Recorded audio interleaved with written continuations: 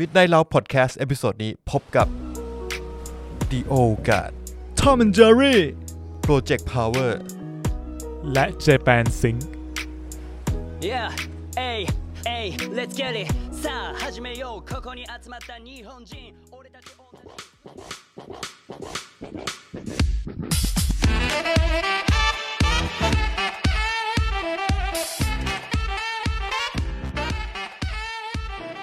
ครับยินดีต้อนรับมิตรรักแฟนเพลงทุกท่านฮะเข้าสู่อ้อมอกอ้อมใจไม่ใช่นี่วะมันต้องพูดไงวะอ้อมอกอ้อมใจขอฝากเว้ยต้องขอฝากมิตรรักแฟนเพลงทุกท่านไว้ในอ้อมอกอ้อมใจนะฮะใช่วะก็คือยินดีต้อนรับเข้าสู่รายการมิตรรักแฟนเพลงไว้ในอ้อมอกอ้อมใจของมิตรรักแฟนเพลงเหรอ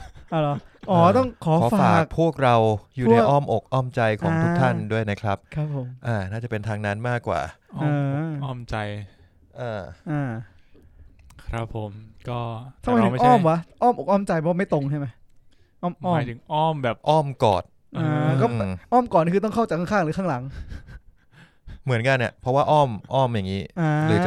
อมึงอยากจะอ้อมข้างหน้าอ้อมอย่างนี้อ้อมข้างหน้าก็ได้ถ้ามาจากข้างหน้ามันจะเป็นอ้อมหลังถ้ามาจากข้างหลังจะเป็นอ้อมหน้าโอ้ยไปเรียกเฮียตั้มมามันเก่งภาษาไทยสัตว์จำได้ครับยินดีต้อนรับทุกท่านเข้าสู่รายการ Midnight Lounge Podcast จาก Room 508 Podcast นะฮะคุณเพชรบอกอยากแนะนำรายการว่ะก็อยากแนะนำให้ไปฟังรายการ Headsus2 Podcast นะครับเมื่อวันจันทร์ที่ผ่านมามึงสู้อ่ะไม่ยอมอ่ะมึงจะแนะนำอะไรมึงแนะนำสินึกว่ามึงจะแนะนำต่อมึงแนะนำก่อนเดี๋ยวมึงค่อยแนะนำต่อเอางี้ไหนๆเราไม่ได้แนะนำรายการที่ช่องเรามีมาสักพักแหละโหมาลองแนะนำมาอีกทีไหมจริงๆกูมีอัดสปอยของอันนั้นของมึงไว้นะสปอยอะไรวะให้ตัดมาลงมั้ยล่ะเดี๋ยวค่อยว่ากันครับโอเคงั้นเราจะเริ่มกันที่วันจันทร์นะครับผมครับผมวันจันทร์คือรายการ Headsus2 Podcast ครับรายการวาไรตี้ตลกขบขันที่มีเอาดนตรีบังหน้ามีการบอกว่าเฮ้ยรายการดนตรีโอเคดนตรีที่สุดคือจัดเพลย์ลิสต์ตรงนั้นแหละที่ล่าสุดมีเพลย์ลิสต์มั้ยไม่มีโอ้ยกูจะเอาอะไรมาจัดเพลย์ลิสต์ในเกมเศรษฐีไปลองฟังนะฮะกูก็ไม่รู้มึงอาจจะจัดได้คุณเพชรมีไปโผล่ในเกมเศรษฐีอยู่ให้ซัตทูด้วยนะครับจริงเหรอจริงไปไหมวะคือตอนแรกผมจะมาอัดซาวด์ดิลิเชียสผมอุตส่าห์จองห้องไว้แล้วเพิ่งรู้ว่าโดนจองเหี้ยในปฏิทินก็ไม่มีจองไว้ในปฏิทินจริงเหรอแล้วไงต่อมึงโดไงมาถึงพวกกูเพิ่งอ่านไปได้ครึ่งรายการมึงตลอดไอ้เหี้ยตอนนั้นจัดไว้อย่างสวยนั่นแหละวันจันทร์เป็น Headsus2 นะครับส่วนวันอังคารเนี่ยณปัจจุบันเนี่ยจะเป็นรายการฟูใจนะครับที่เป็นรายการที่คอนทราสต์มากๆกับเรื่องราวเขาเรียกว่าอะไรในช่องเราใช่แต่ตอนนี้รายการฟูใจนี่เรามีแผนจะย้ายอาจจะย้ายไปวันอาทิตย์แต่ว่าณปัจจุบันก็ฟูใจเป็นวันอังคารไปก่อนนะครับฟูใจเป็นรายการที่พี่ป๋องผีกระป๋องกับคุณแม็กที่ก็ทำผีกระป๋องมาด้วยกันเนี่ยอยู่ๆเลิกจัดเรื่องผีแล้วเปลี่ยนมาทำรายการที่ก็มาสร้างแรงบันดาลใจมาเล่าเรื่องความรู้สึกดีๆเวลาเจอผีไม่ใช่ ไม่เกี่ยวกับผีไม่มีผีเลยในรายการมีแต่เรื่องราวดีๆนะครับกับพี่ป๋องและคุณแม็กนะครับผมจริงๆเนี่ยผมจะพูดว่าอะไรวะไม่รู้เหรอ กูจะรู้มึงไหมมีไม่ผมว่ารายการเนี่ยอยู่วันอังคารก็ดีนะทำไมอ่ะเพราะว่าเพิ่งทำงานไปวันเดียวแล้วรู้สึกหมดใจก็อยากฟังอะไรที่มันแบบสดชื่นอยากเติมพลังหน่อยอะไรหรือว่าคนอยู่อาทิตย์เหรอแบบเฮ้ยสู้ๆนะเพื่อนอีก1อาทิตย์ต่อไปผมรู้สึกว่าอยู่วันอาทิตย์มันจะล้างหูคนฟังก่อนมาเจอ Headsus2 ซึ่ง Headsus2 เนี่ยรายการมันยาวมันอาจจะต้องฟัง2วันซึ่งจะทำให้ฟูใจวันอังคารเนี่ยแบบมันแบบลดคนที่จะเข้าถึงมันน้อยกว่าอะไรอย่างงี้วันพุธก็คือ Midnight Lounge คือพวกเราใช่ครับผมเราก็เป็นรายการเกี่ยวกับหนังเกี่ยวกับซีรีส์เกี่ยวกับ Netflix เป็นหลักครับผม Midnight Lounge หรือ MNL Podcast นะครับผมมะนิลาครับนั่นแหละก็จะเป็น Movie Relate นะครับแต่ว่าก็คือจะค่อนข้างเน้นไปในเชิง Movie มากกว่าที่ Headsus2 เนี่ยไม่เชิง Variety ประมาณนั้น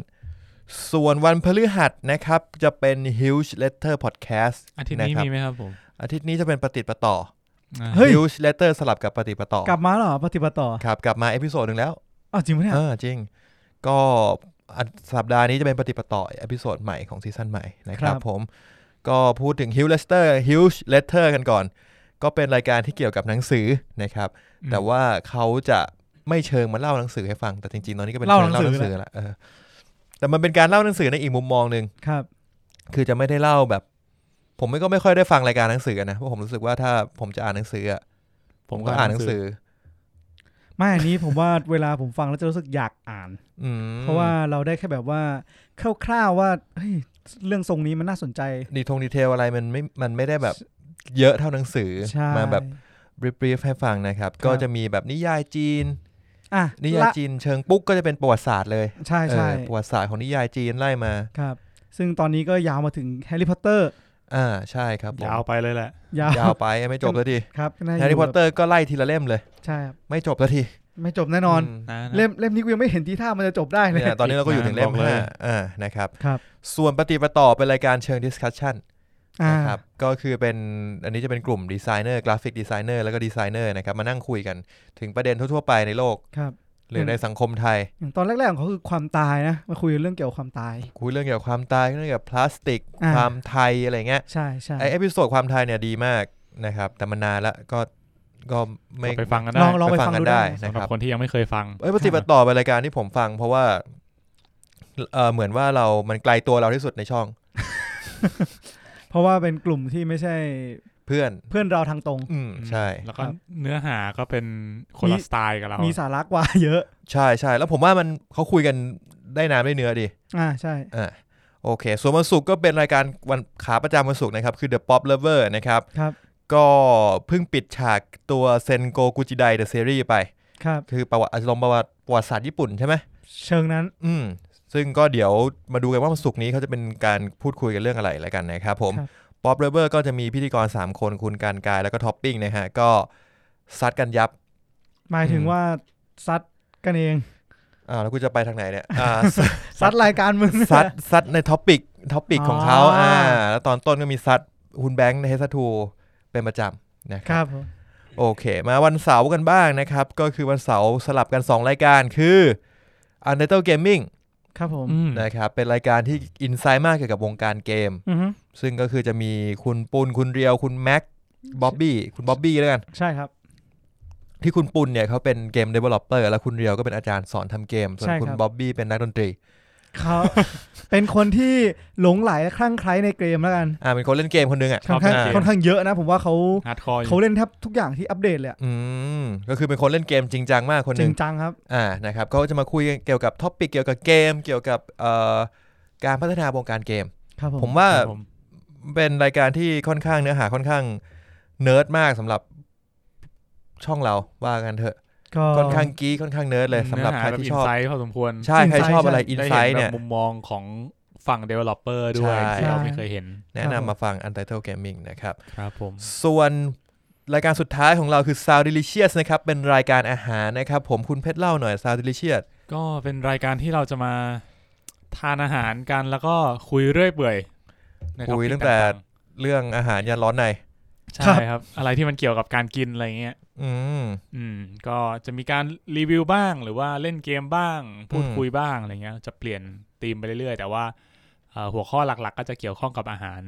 กับของกินกับขนมน้ำอะไรพวกนี้มีอะไรอยากให้กินก็ส่งมาได้นะครับ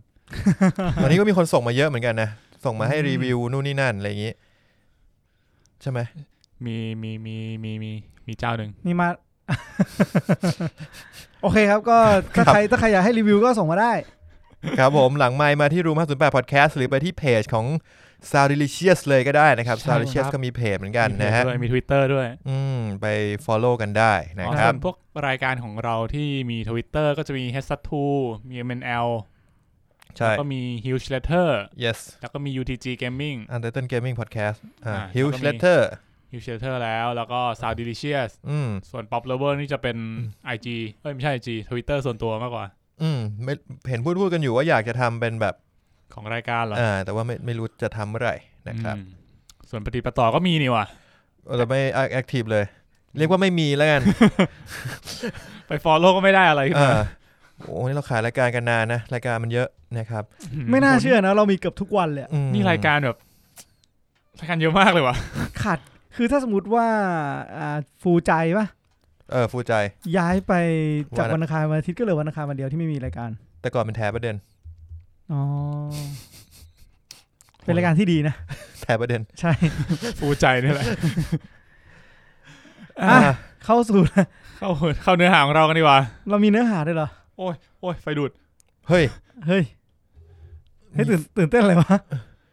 มีไฟออกมาจากไม่มีแล้วผมเอานิ้วไปแย่ปลั๊กไฟเล่นโอเคอะไรวะเนี่ยงั้นก็มาเริ่มกันที่การเริ่มต้นปกติของเราแล้วกันครับผมเริ่มที่คุณมีเลยครับผมได้ไปดูการ์ตูนซีรีส์เรียกว่าการ์ตูนซีรีส์ป่าวะแอนิเมชันใน Netflix ครับผมที่ชื่อว่าญี่ปุ่นจมใช่ก็คือ Japan Sink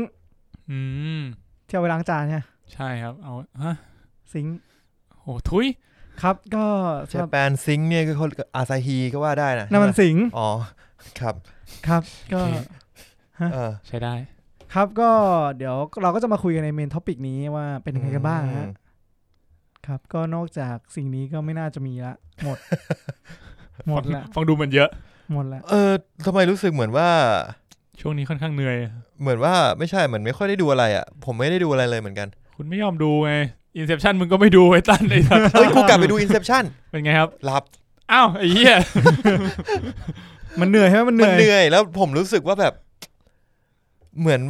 นแบบพอเรารู้เรื่องทุกอย่างไปเยอะมากแล้วอ่ะพอกลับไปดูอีกรอบนึงอ่ะคืออย่างมันเอากูไม่อยู่แล้วอ่ะคืออย่างมึงอาจจะจำได้เยอะเกินไป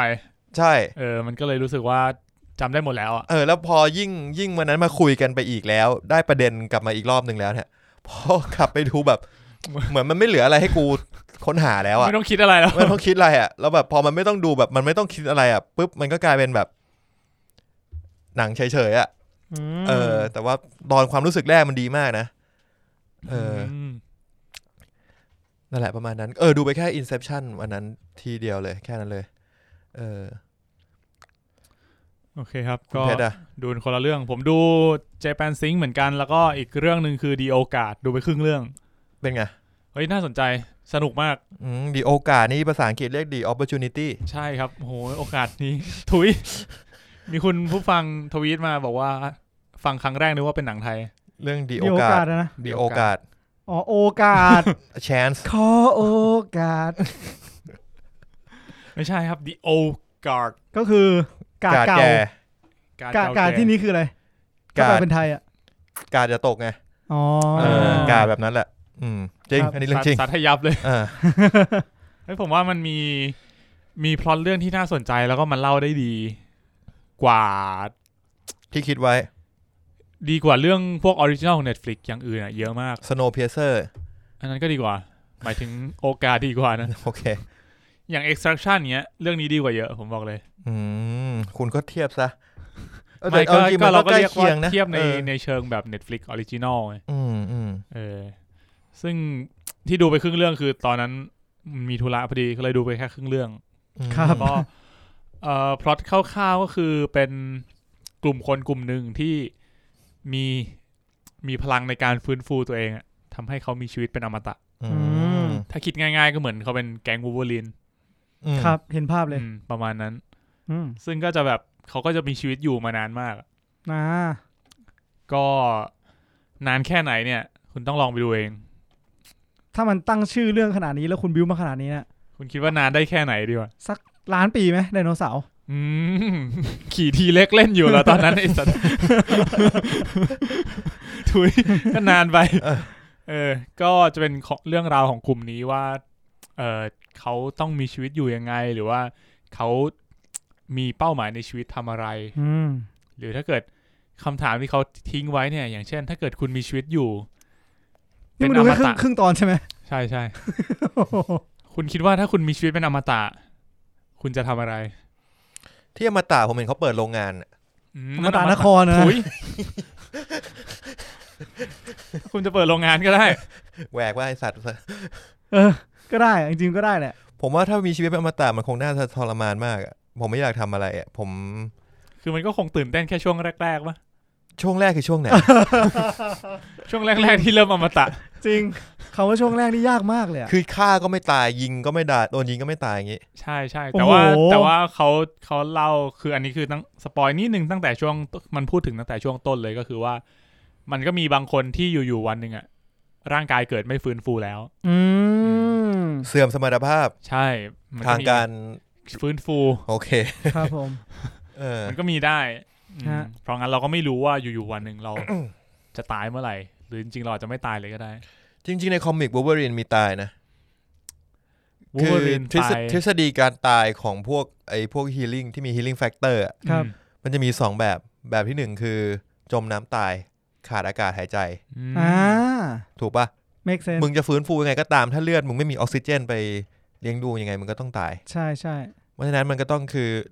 นี่พูดถึงระดับเซลล์เลยใช่ไหมประมาณนั้นนี่ผมจะบอกว่าเรื่องนี้มีพูดถึงด้วยหรอการจมน้ำแต่ว่าไปดูเองแล้วกันมีประเด็นที่ดีมากนี่มันดูแค่ครึ่งเรื่องจริงวะก็ครึ่งเรื่องมันก็เลยเล่าได้ให้ประมาณนี้ครึ่งเรื่องมันไอ้เรื่องนี้ต้องบอกเรื่องนี้มัน2ชั่วโมงนิดๆครึ่งเรื่องคือดูไปชั่วโมงกว่าแล้วที่บูเบอรินตายในคอมิกที่เห็นเลยก็คือโดนแมกนีโตเหมือนว่าแบบเอาเหล็กไหลเนี่ยเข้าไปในร่างกายคือเอาของไหลเข้าไปในร่างกายครับใช่ขำพี่อะไรสัตว์เกลียดเสียงขำพวกนี้จริงเลยเห็นภาพเลยอ่ะของไหลเข้าไปในร่างกายนะเห็นภาพแมกนีโตประกบหลังไหลแรงไหมไปต่อไอ้สัตว์ easy Eric ฉันฟื้นฟูไม่ทันแล้วประมาณนั้นก็คือแบบเอาเหล็กแบบเข้าไปในร่างกายจนแบบสุดท้ายแล้วมันคือโดนเหมือนโดนอะดามเมนเทียมอ่ะฟิลเหมือนครอบทั้งล่างเลยมานั้นน่ะฟรีใช่ไหมใช่แล้วก็วูล์ฟเวอรีนก็ตายในคอมิกแชปเตอร์นั้นก็คือมึงก็รู้ว่า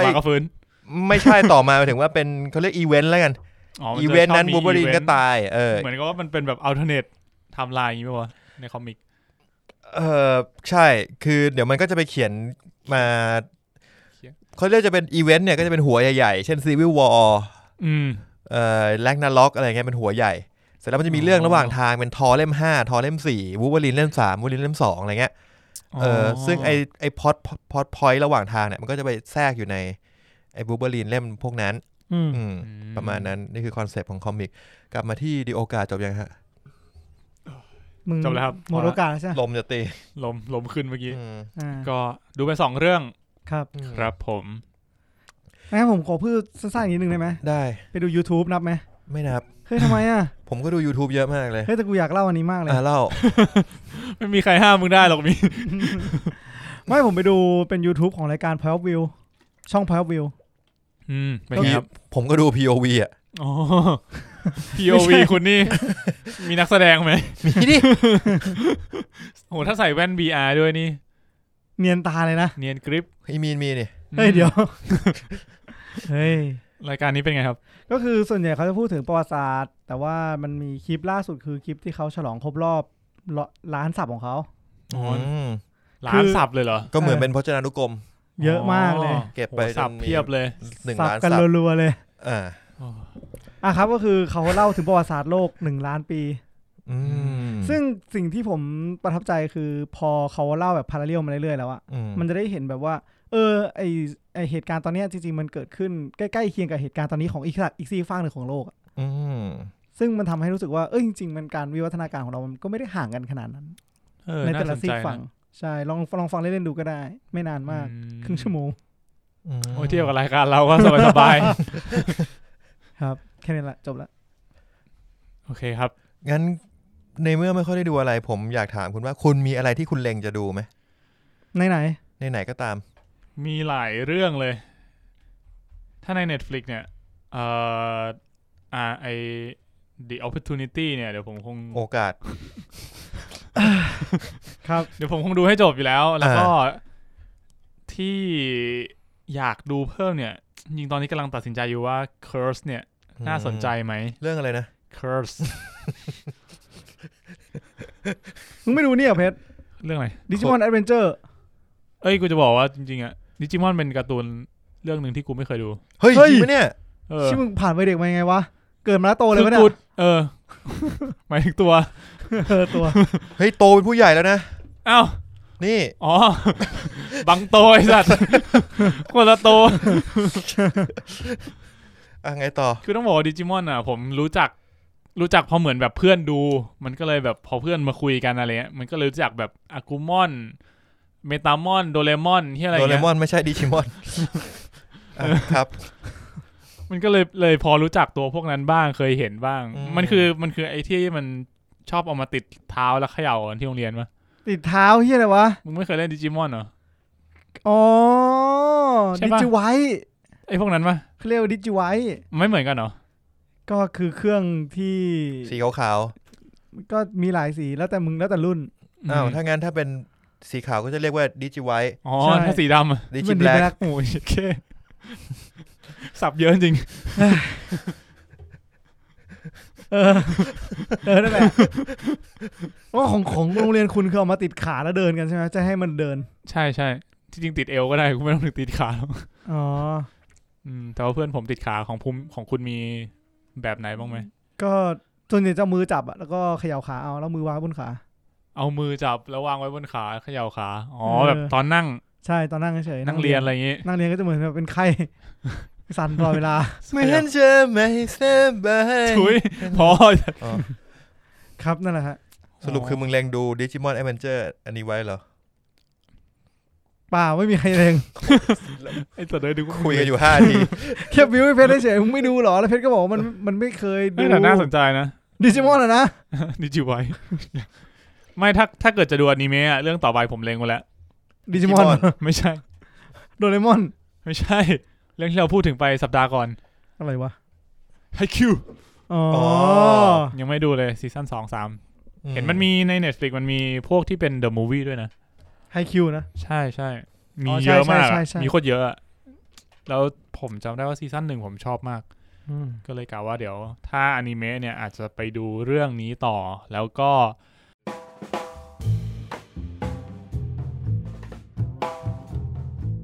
อีกเรื่องที่น่าสนใจคือวันที่31เนี้ยวันนี้วันที่เท่าไหร่วะ20แล้วอีก10 วันวันที่31ถ้าวันนี้ของตอนนี้ก็คือ23วันนี้วันที่คุณผู้ฟังอยู่22จะเป็นวันที่22ใช่วันที่31เนี่ย The Umbrella Academy ซีซั่น2เข้านี่คือเราไม่มีช่วงแบบ upcoming ใช่ไหมอันนี้ไปเลยโอเคถ้างั้นTrain to Busan Peninsula วันนี้23คือพรุ่งนี้ใช่คือตอนนี้มันมี Train to Busan 1ให้ดูที่จริง Train to Busan มีใน Netflix นะถ้าจำไม่ผิดยังมีอยู่ป่ะเข้าโรงด้วยใช่ตอนนี้มีอยู่ในโรงด้วยเขาเอากลับมาฉายใช่แต่ว่าฝ่านรกซอมบี้คลั่งเนี่ยก็จะมีมันคือ Train to Busan มั้ยไม่ใช่อันนี้คือภาค2มันชื่อว่าอะไรนะ Peninsula Peninsula ผมไม่อยากดูมึงพูดอยู่เมื่อกี้ไม่ใช่เหรอวะจำไม่ได้ผมไม่อยากดูทำไมกูไม่อยากเข้าโรงเฉยไม่ใช่ไม่อยากดู1ไม่อยากเข้าโรงแล้วรู้สึกว่าเรื่องนี้ก็ไม่ได้มากพออยากให้เข้าโรงเพราะเรื่องด้วยดูจากตัวอย่างแล้วไม่อยากเข้าโรงช่วงนี้มันมีหลายเรื่องที่ผมอยากเข้าไปดูมากเลยนะเช่น Digimon ตัดสินใจอยู่ทุยมันไม่เข้าโรงไหมหรือไม่เข้าไอ้สัตว์เข้าไปแล้วด้วยอยู่อันดับ1 Box Office Thailand เนี่ยนี่ไงโหมึงดูถูก Digimon เขาเขย่าไข่ทั้งบ้านทั้งเมืองหมายถึงเขย่า Digivice เหรอเดินไปแกว่งTrain to Busan นี่อัปเดตหน่อยไม่มีใน Netflix แล้วนะครับผมจำได้ว่าคราวที่แล้วผมดูใน Netflix อยู่ก็ไปดูในโรงแทนครับผมใช่มี upcoming อะไรน่าสนใจไหมครับก็จะมีวันที่3 สิงหาคมก็จะมีเรื่องBad Genius The Series ผมอยากดูอย่างน้อยๆอยากดูตอน1ว่าทรงมันเป็นไงถ้าทรงมันเวิร์กก็อาจจะดูต่อ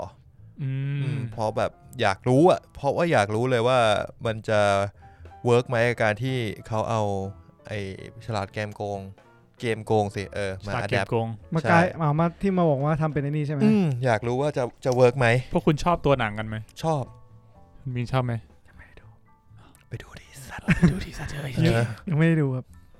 กูสาใส่เข้าโรงหนังไปโรงใครวะวันนั้นโรงใครวะโรงกูเลือกเองไม่มีคนดูด้วยมีคนดูอยู่คน2 คน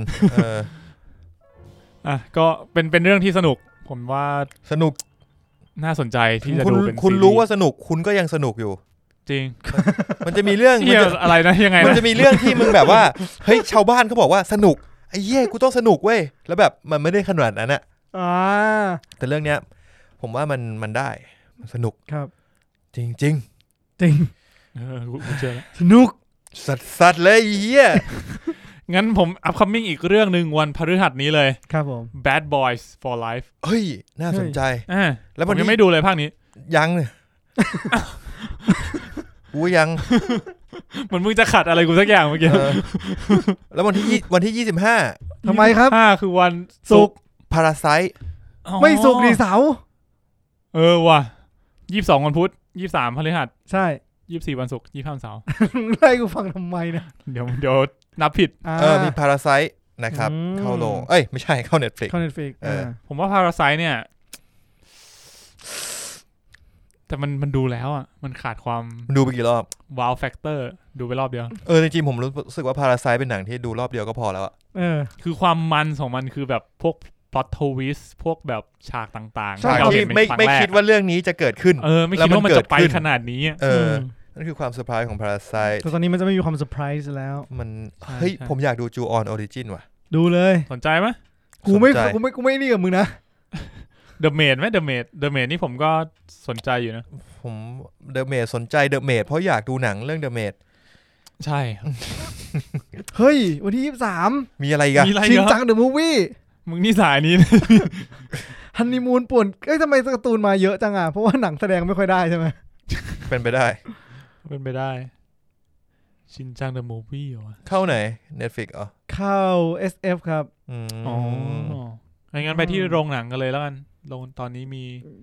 ก็นี่ไงก็มีฝ่านรกซอมบี้ข้างกับชินจังครับเพนินซูล่ากับชินจังที่กำลังจะเข้าส่วนอย่างอื่นมันเข้ามาแล้วอย่างพวกนั่นแหละกูเข้าใจก็ที่คุยมาแล้วนะ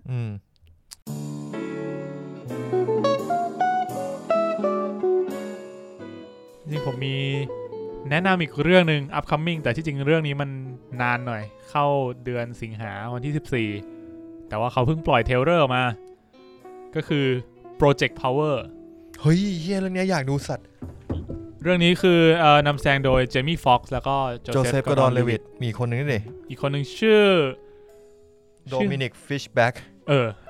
ก็คือคุณดอมไม่ใช่คนละโดมินิกกันโอเคก็พล็อตคร่าวๆคือเขาเป็นอยู่ในเซตอัพเป็นโลกที่มียาตัวหนึ่งที่กินแล้วคุณจะมีพลังซูเปอร์พาวเวอร์5 นาทีเหรอ5 นาทีก็นานนะเพลงครึ่งมึงนับหน่วยเป็นเพลงเหรอปกติถ้ามึงนับหน่วยเป็นความยาวพอดแคสต์เราเนี่ยโอ้โหแป๊บเดียวเทียบกันแป๊บเดียวฟังยังไม่ถึงไหนเลยยังไม่จบโฆษณาเลยแต่ว่าปกติผมไปดูมันก็จะมีแบบเอาเพลง MV มาทำเหมือนกันนะเคยเปิดไปเจอป่ะไม่เคยเลยครับไม่รู้จักเลยมึงออกมีอะไรต่อรับเล่าเรื่อง power ต่อฮะก็เรื่องมันชื่อ Project Power หรือ Power ถ้าเฉยๆ Project Power ผมหาก่อนผมเสิร์ชในเมืองนิวออร์ลีนที่มีข่าวหรือว่ามียาลึกลับที่ทำให้คนปลดปล่อยพลังเหนือมนุษย์ที่แต่ละมีอยู่ออกมาได้ที่แต่ละคนมีอยู่ออกมาได้ก็คือแต่ละคนจะมีพลังไม่เหมือนกันใช่เราจะมีพลังแฝงอยู่งี้ถ้ากูสามารถกินติดต่อได้ไหมคุณกินไปเนี่ยคุณจะไม่รู้ว่าคุณกินแล้วคุณจะเป็นหรือจะตายเช่นเขาจะมีพลังหายตัวกลายเป็นไฟผิวหนังกันกระสุนมีพลังเยอะขึ้นแล้วถ้าตายตายก็ตายมีท่าเดียวตายจะเป็นที่อะไรได้ตายก็ตายสัตว์ไม่นึกว่าแบบถ้ากินปุ๊บแล้วคุณได้พลังไฟแต่ว่าร่างกายรับไม่ได้คุณก็ตายก็เลยกลายเป็นแบบโดนไฟเผาตายอะไรอย่างนี้หรือเปล่าหรือว่าแบบแค่กินปุ๊บแล้วแบบตายเลยไม่รู้เหมือนกันผมว่ามองว่ามัน activate พลังแล้วมันน่าจะฟีลแบบ power over power over power เหมือนกินเบอร์เซิร์กตัวแดงแป๊บนึงนึกออกป่ะได้ก็ตัวโจเซฟกอร์ดอนเลวิตเนี่ยก็เล่นเป็นตำรวจแล้วก็ส่วนคือยานี้ผิดกฎหมายฟ็อกเนี่ยโดมินิกฟิชแบ็กเล่นเป็นคนขายยาคือเขา3คนมาร่วมมือกันใช่ไหมใช่มาร่วมมือกันเพื่อแบบผลิตยาปราบปรามคนที่ผลิตยาโอ้แต่ลำบากเหมือนกันนะลำบากไงคือมันซูเปอร์พาวเวอร์เลยนะเว้ยมึงก็กินสู้ดิแล้วถ้ากูตายก็ตายผมรับตำรวจที่สมัครใจเข้ามาเพื่อที่จะมาลองยานี้เพื่อที่จะปราบปรามคนที่กินยานี้ใช่แต่คุณมีโอกาสตายเงี้ยใช่ โอ้โหมันก็เป็นหน้าที่พวกเราเนี่ยพวกเราไหนพวกเราที่ต้องเสียสละเลยครับช่วยเหลือประชาชนรัฐบาลเนี่ยแล้วก็ปิดประตูหน่อยประตูจะเสียงรอดหรอไม่ค่อยสบายใจโดนกันหมดเลยนะนั่นแหละก็ดูตัวอย่างแล้วถือว่าน่าสนใจน่าดูมากเป็นเรื่องนึงแต่ว่านานหน่อยประมาณกลางเดือนหน้า14 สิงหาใช่ก็เลยวันเกิดพี่เสกไปประมาณอาทิตย์นึงวันเกิดพี่เสกกูไม่คิดว่าจะมีคอนเทนต์นี้เข้ามาในรายการเลยกูช็อกเหมือนกันนะพี่เสกมึงรู้วันเกิดพี่เสกด้วยเหรอพี่เสกเกิด7 สิงหาว่าถ้าถามไม่ตั้นว่าเชิงทีมพี่เสกตั้งตรงไหนอาจจะรู้ก็ได้นะเว้ยอยู่ในมือแกไงแต่ว่าไปเชิงเทียนเขาก็สวยดีนะมึงรู้อ่ะก็กูเห็นเชิงเทียนพี่เสกเห็นเชิงเทียนโอเคครับก็ upcoming ผมว่ามีประมาณนี้แหละนิวมิวแทนน่ะก็ไม่ยอมเลื่อนด้วยนะเว้ยนั่นอยู่อีกช่วงนึงโอเคช่วงไหนวะไม่ยอมเล่นด้วยนะก็เล่นไปเถอะไอ้สายก็บอกไปเลยไม่แต่นิวมิวแทนมันไอ้นี่ไงมันยังไม่ได้ของอาทิตย์นี้ไงถ้ามัน upcoming ก็ของอาทิตย์หน้ามันเป็นช่วงนิวเทรลเลอร์เป็นช่วงนิวเทรลเลอร์ไอ้เหี้ยโปรเจกต์พาวเวอร์นี่มันก็ไม่ได้อาทิตย์หน้านี่คือเราเข้านิวเทรลเลอร์แต่โปรเจกต์ Power เป็น Netflix ใช่ไหมเป็น Netflix Original ครับเยี่ยมเลยอยากดูอ่ะเรื่องนี้อยากดูมากไม่ได้เห็นหน้าโจเซฟกอร์ดอนเลวิตมานานแล้วครั้งสุดท้ายก็ Inception ไอสัตว์แบทแมนดักไหนไงไม่คือกูเพิ่งดู Inception มาไงอ๋อใช่ได้เหรอวะได้ดิก็ได้อ่ะเราก็เข้าเรื่องแบบไม่รู้ตัวเนี่ยมาถึง New Trailer แล้วพูดไปเลยก็ New Trailer ใหม่ครับ New Mutantsก็ปล่อยเทรลเลอร์สั้นๆออกมาเพื่อบิวก็แสอีกครั้งนึงให้รู้ว่าเฮ้ยกูยังอยู่ไม่ยอมเลื่อนอ่ะทุกคนเลื่อนหมดยกเว้นกูแต่จริงๆคือเขายังไม่ได้ประกาศชัดเจนนะว่าจะฉายวันไหนเหรอใช่คือเขาเลื่อนไปทีนึงแล้วเขาเลื่อนเป็นแบบยังไม่ประกาศอ่ะบอกว่าเลื่อนแต่ไม่ได้ official ว่าจะวันไหนจะขึ้นในงาน Comic-Con ด้วยคือปีนี้ Comic-Con เนี่ยมันจะปรับมาเป็น Comic-Con at Home ก็คือฉายแบบออนไลน์ครับผมก็ถ้าใครรอดูอยู่เนี่ยผมไม่แน่ใจเหมือนกันนะว่ามันจะมีฉายช่องทางไหนบ้างทางเว็บไซต์ของเขาด้วยหรือเปล่าเดี๋ยวผมเดาว่าอาจจะมีเป็นไลฟ์ YouTube เข้าใจดีนะเป็นวันที่23ตุลาเดือน7นี่คือวันคอมิคอนใช่โอเคเวลา 2 บ่าย 2 Pacific Time 23ตุลาเดือน7แต่เป็น Pacific Time นะก็แปลว่าของเราก็คือเช้าที่24งี้อ่ะกูไม่รู้กูไม่ได้แปลงเวลามาประมาณแหละประมาณคืนแหละ12 ชั่วโมงอ่ะอเมริกามันกลางวันจริงๆผมไปเดินเซ็นทรัลพระราม9มาไม่นานนี้มันเกี่ยวเชี่ยอะไรกันวะคือมันมีเวลาหลายประเทศที่มึงดูอะไรเงี้ยไม่ใช่กำลังเดินขึ้นบันไดเลื่อนเซ็นทรัลพระราม9อย่างเงี้ยซื้อของเจอนิวแทนใช่มันยังเขียนอยู่เลยApril 2อ๋อเหรอผมว่าทำไมไม่ยอมเก็บไอ้ป้ายไปเขาไม่รู้ว่าคนที่มาติดเป็นโควิดหรือเปล่าหรือเปล่าเขาเลยไม่กล้าเก็บโควิดคงตายแหละตรงนั้นคือเขาติดไปเขาก็ไม่รู้จะเอาอะไรมาวางแทนปะก็ออกไปเหอะคนสับสนอีกอย่างนึงคือไอ้เหี้ยฝั่งตรงข้ามฟอร์จูนอ่ะแม่งมีไอ้เบิร์ดออฟเพลย์เป็นแบบสแตนยิ่งใหญ่เลยหมุนติ้วเป็นเบิร์ดออฟเพลย์แล้วก็วันเดอร์วูแมนก็เล่นแม่งอยู่ทั้งวันทั้งคืนข้างหลังเหมือนเป็นจอใหญ่ๆนึงแล้วก็เป็นวันเดอร์วูแมนเนี่ยWonder Woman 1984เล่นไปเรื่อยๆกลัวลืมไงว่าจะมาแล้วรู้สึกว่าตั้งแต่มกราบิวอยู่บิวกระแสเบอร์เพย์ไปไหนแล้วไม่รู้ยังอยู่เลยเยี่ยป้ายนะกูงงมากที่ไหนนะมันกลับมาฉายในโรงด้วยนะอาทิตย์แรกอาทิตย์นึงอ๋อเหรอไอทางขึ้น MRT พระราม9แล้วขึ้นมาเป็นฟอร์จูนฝั่งฟอร์จูนผมไม่ค่อยได้ไปแถวนั้นเลยว่ะผมทำงานอยู่แถวนั้นพอดีไปแดกข้าวแล้วก็แบบกูก็คิดไอ้เหี้ยนานแล้วนะนานแล้วนะประมาณนั้นครับครับผมต่อมาครับ Netflix Top 10ครับผมโหเข้าเรื่อง Top 10ประจำวันจันทร์ที่20กรกฎาคมนะครับอันดับ10ครับผม12 Strong นะครับจาก Chris Hemsworth นะครับยังอยู่เดี๋ยวคงไปละอันดับ9ครับผมคือ Goblin นะฮะอันดับ8คือ The King Eternal Monarch ครับผมนี่ก็ยังไม่ยอมไปสักทีอันดับ7คือ Low Season หรือสุขสันต์วันโสดนะครับผมก็ยังมาเรื่อยๆนะกระแสน่าจะดีอยู่สำหรับหนังอยู่มาขนาดนี้ก็ถือว่าดีนะรู้สึกน่าสนใจขึ้นนะอันดับ6คือ The Maid เรื่องนี้กระแสดีนะแล้วเขาที่ผมสนใจคือก็เห็นรีวิวหลายๆคนบอกว่าใช้ได้ทั้งการแสดงทั้งตัวโปรดักชันอะไรเงี้ยเหมาะสมที่จะแบบคือตอนแรกเขาสร้างเขาตั้งใจจะฉายหนังโรงแต่ว่ามันมีปัญหาอะไรบางอย่างสุดท้ายก็มาลงดูทรงแล้วมันก็ดูเหมาะกับ Netflix ดีอันดับ5คือ Snowpiercer นะครับเพราะนี้วันจันทร์นี่หว่าใช่วันนี้วันจันทร์อันดับ4คือ The Old Guard อันดับ3คือคนเล่นของ2020 Necromancer ดามแสดงโดยหมากปรินครับอันดับ2คือ Curse เฮ้ยมาว่ะ Curse ตอนแรกผมสงสัยเหมือนกันนะเพราะว่ามันเพิ่งเข้าเมื่อวันศุกร์มั้งแล้วก็เลยสงสัยว่าเฮ้ยมันจะในไทยมันจะมีคนสนใจหรือเปล่าแต่ว่าในไทยอ่ะรู้สึก13 Reason Why ก็จะค่อนข้างดังป่ะดังก็เลยคิดว่าน่าจะคุ้นหน้านักแสดงเขาก็เลยอาจจะสนใจด้วยหรือเปล่าผมก็สงสัยเหมือนกันเนี่ยฮันน่าเนี่ยมาแสดงแล้วสงสัยว่าแม่งมีใครดูของกูไป2 ตอนวะเนี่ย เข้าตอนที่3แล้วเนี่ยกำลังเลื่อนอยู่เลยวะดูแบบเรียลไทม์โปเกตบาร์แม่งวิ่งอยู่ไอ้ห่าเลยส่วนอันดับ1ครับผมคือตอนนี้กระแสดีมากดีกว่าเดิมมากนะครับเรื่องนี้ก็คือ It's okay to not be okay นะครับครับผมเริ่มดังขึ้นเรื่อยๆแล้วแต่ว่าแม้กระแสยังไม่เท่าแบบ Itaewon Class หรืออะไรอย่างนี้แต่ว่าเท่าที่ดูแล้วดูมี potential ที่จะเป็นหนังที่ซีรีส์ที่คนพูดถึงในปีนี้ค่อนข้างเยอะเลยครับผมใช่ดูกระแสดีกว่า The King Eternal Monarch จริงนะจริงเรื่อง The King Eternal Monarch เหมือนแบบมีประเด็นที่แบบถูกวิจารณ์เยอะเรื่องพล็อตเรื่องการแสดงแล้วก็เหมือนไม่ได้มีใครมาคอนเซิร์นเรื่องว่าแบบไม่ค่อยมีใครพูดถึงเรื่องแบบอุ๊ยพระเอกหล่อมากอะไรเงี้ย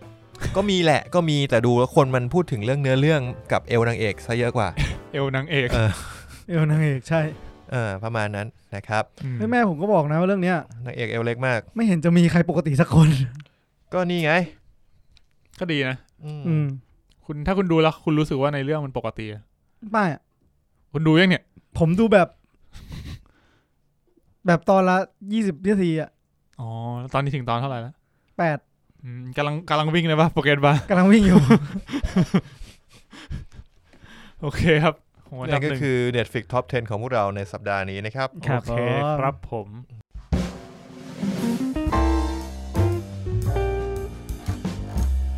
งั้นมาที่ข่าวของสัปดาห์นี้กันเลยดีกว่านะครับข่าวแรกของเราในวันนี้ซีรีส์ใหม่จากไซไฟนะครับซีรีส์ชักกี้เฮ้ยอยู่ในไซไฟเหรอใช่อยู่ในไซไฟเจ๋งว่ะไม่ไซไฟมันชื่อซ่องโทษชื่อช่องว่าคุณตันไม่รอแล้วล่ะปากมันแบบเคยชินไงซอโซ่โทษไปอยู่คุณแบงค์เลย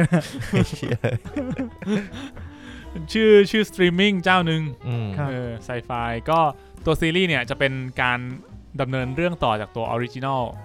ซึ่งไม่ใช่ไอตัวล่าสุดที่มันชื่อ Child's Play อันนั้นคือเขารีบูตมาอันนี้จะต่อจากตัว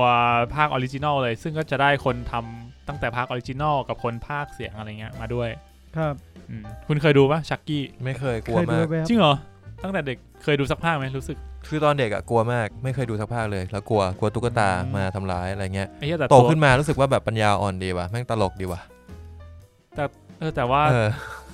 ถ้าดูตอนเด็กมันก็ดูน่ากลัวจริงจริงเพราะมันใกล้ตัวเราแบบเราตอนเด็กๆมึงต้องมีตุ๊กตาสักตัวหนึ่งในบ้านบ้างแหละไม่มีเหรอไม่มีเลยตุ๊กตาดินปั้นตอนเนี้ยมีอยู่ตัวหนึ่งใหญ่สูงเท่ากูเลยทำจากอะไรอะพลาสติกไม่มีมีตัวเล็กน่ารักมาตัวนั้นน่าจะไม่ค่อยหลอนไม่ค่อยหลอนจริงๆว่าถ้ามึงเปิดมาตอนกลางคืนแล้วมึงเจออะไรอย่างนั้นก็หลอนก็จริงอยู่ที่การจัดวางวางตำแหน่งตุ๊กตาใช่โอเคครับก็คิดว่าในไทยน่าจะหาดูยากในไซไฟเนี่ยแต่ก่อนอ่ะ CTH มีคุณเคยติด CTH ใช่ไหมเคยติดไปจนแม่งเจ๊งอ่ะใช่ CTH มีไซไฟนะครับหายไปแล้วลืม CTH หายไปแล้วลืมฟีลลิ่งพวกนี้ไปแล้วนะ CTH นะไม่ฟีลลิ่งที่แบบว่าต้องมารอดูเคเบิลเรื่องนี้เวลานี้ช่องนี้ของเคเบิลนี้อะไรเงี้ยบ้านคุณดูแบบละครช่อง3อะไรอย่างงี้บ้างไหม แต่ก่อนอ่ะใช่เดี๋ยวนี้ไม่ดูเลยปะเดี๋ยวนี้เนี่ยมีแต่เกาหลีเต็ม Netflix เลยเนี่ยเพราะอย่างที่บ้านผมก็ยังมีแบบอย่างแม่ผมก็ยังดูบ้างนะพวกแบบละครทีวีดิจิตอลช่อง3ช่องวันอะไรพวกเนี้ยอ๋อจริงๆมีนี่นะโมโนผมกลับไปเจอแม่นั่งดูนี่อยู่ Geostorm อ๋อไอ้เหี้ยนั่นมันหนังไม่ใช่เหรอโมโนมันจะชอบเอาหนังก็โมโนไงอ๋อใช่วนๆนั่นแหละครับก็มาที่ข่าวต่อไปกันเลยดีกว่า Disney Plus กันบ้างครับก็จากที่โควิดเนี่ยได้ทำให้พวกเราพลาดหลายๆอย่างของ MCU ไปนะครับครับก็ Disney Plus ก็กระทบเหมือนกันก็คือ The Falcon and the Winter Soldier ซึ่งเขาทาง Disney Plus เนี่ยเขาจะประกาศล่วงหน้าว่าเดือนนี้จะมีหนังมีซีรีส์อะไรเข้ามาบ้างครับซึ่งตอนแรกมันวางคิวไว้ว่าจะเข้าเดือน8แต่พอเขามาประกาศก็ไม่มีซึ่งก็ไม่ได้ผิดจากที่คาดการไว้เพราะว่ามันก็กระทบอย่างที่เราเห็นกันครับผมรวมไปถึง Black Widow อย่างเงี้ยก็ยังไม่ได้ฉายก็เลยอาจจะคิดว่าเขาอาจจะต้องการเรียงให้มันสวยงามด้วยหรือเปล่าก็น่าจะเป็นอย่างนั้นนะตามสไตล์ MCU ที่อยากเรียงให้มันต่อเนื่องกันมันจริงๆผมว่ามันคงกระทบต่อหลายๆอย่างแหละทั้งเนื้อเรื่องและความรู้สึกจริงคุณคิดดูดีเนี่ยถ้าไม่ติดโควิดเนี่ยหมายถึงถ้าเราไม่ติดโควิดกันไม่ใช่ดิปีนี้เนี่ยเราจะได้ดู MCU 4 เรื่องเลยนะเว้ยตอนนี้คือเราดูไปแล้วใช่ไหมเราดูเรื่องอะไรไปแล้วมั้งในจักรวาลคู่ขนานในจักรวาลนั้นอ่ะตอนนี้เราดูเรื่องอะไรละ Black Widow จะเข้าเดือน5คือเราดูไปแล้วFalcon and the Winter Soldier เข้าเดือน8กำลังจะได้ดูEternal เข้าเดือน11โอ้แล้วก็มี WandaVision เข้าเดือน12 4 เรื่องก็ไม่ได้ดูเลยคิดว่าน่าจะดันไปหมดเลยก็ทำอะไรไม่ได้จริงแล้วผมก็เห็นมีข่าวว่าแบบอาจโรงหนังที่อเมริกาอะไรพวกนี้อาจจะต้องปิดทำไมยาวพอสมควรคือมีนักวิเคราะห์เขาวิเคราะห์ว่าอาจจะต้องรอถึงแบบกลางปี2021เลยนะเชื่อซึ่งก็โหถ้าแม่งถึงตรงนั้นจริงก็สตูดิโอแม่งอาจจะเจ๊งก่อนก็ได้นะ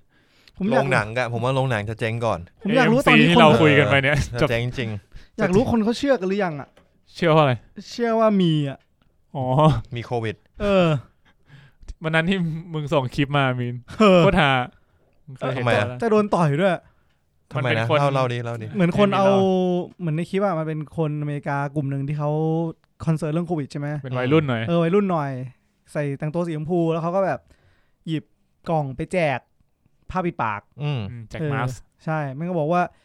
ไอ้คนอื่นแบบมันก็ไม่เห็นด้วยมันก็แบบเฮ้ยทำไมนายไม่ปิดปากล่ะมันเป็นเรื่องโกหกไอ้บ้าอะไรเงี้ยหมายถึงว่าการ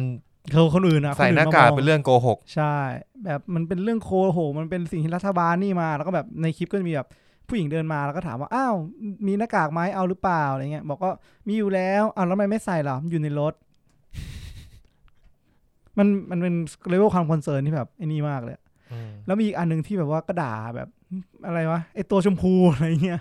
ก็โดนด่ากลับมาทุกอายุมีคนด่าหมดอะแบบสามารถโดนด่าได้จากคนทุกอายุคือเหมือนเขาไม่ค่อยเชื่อ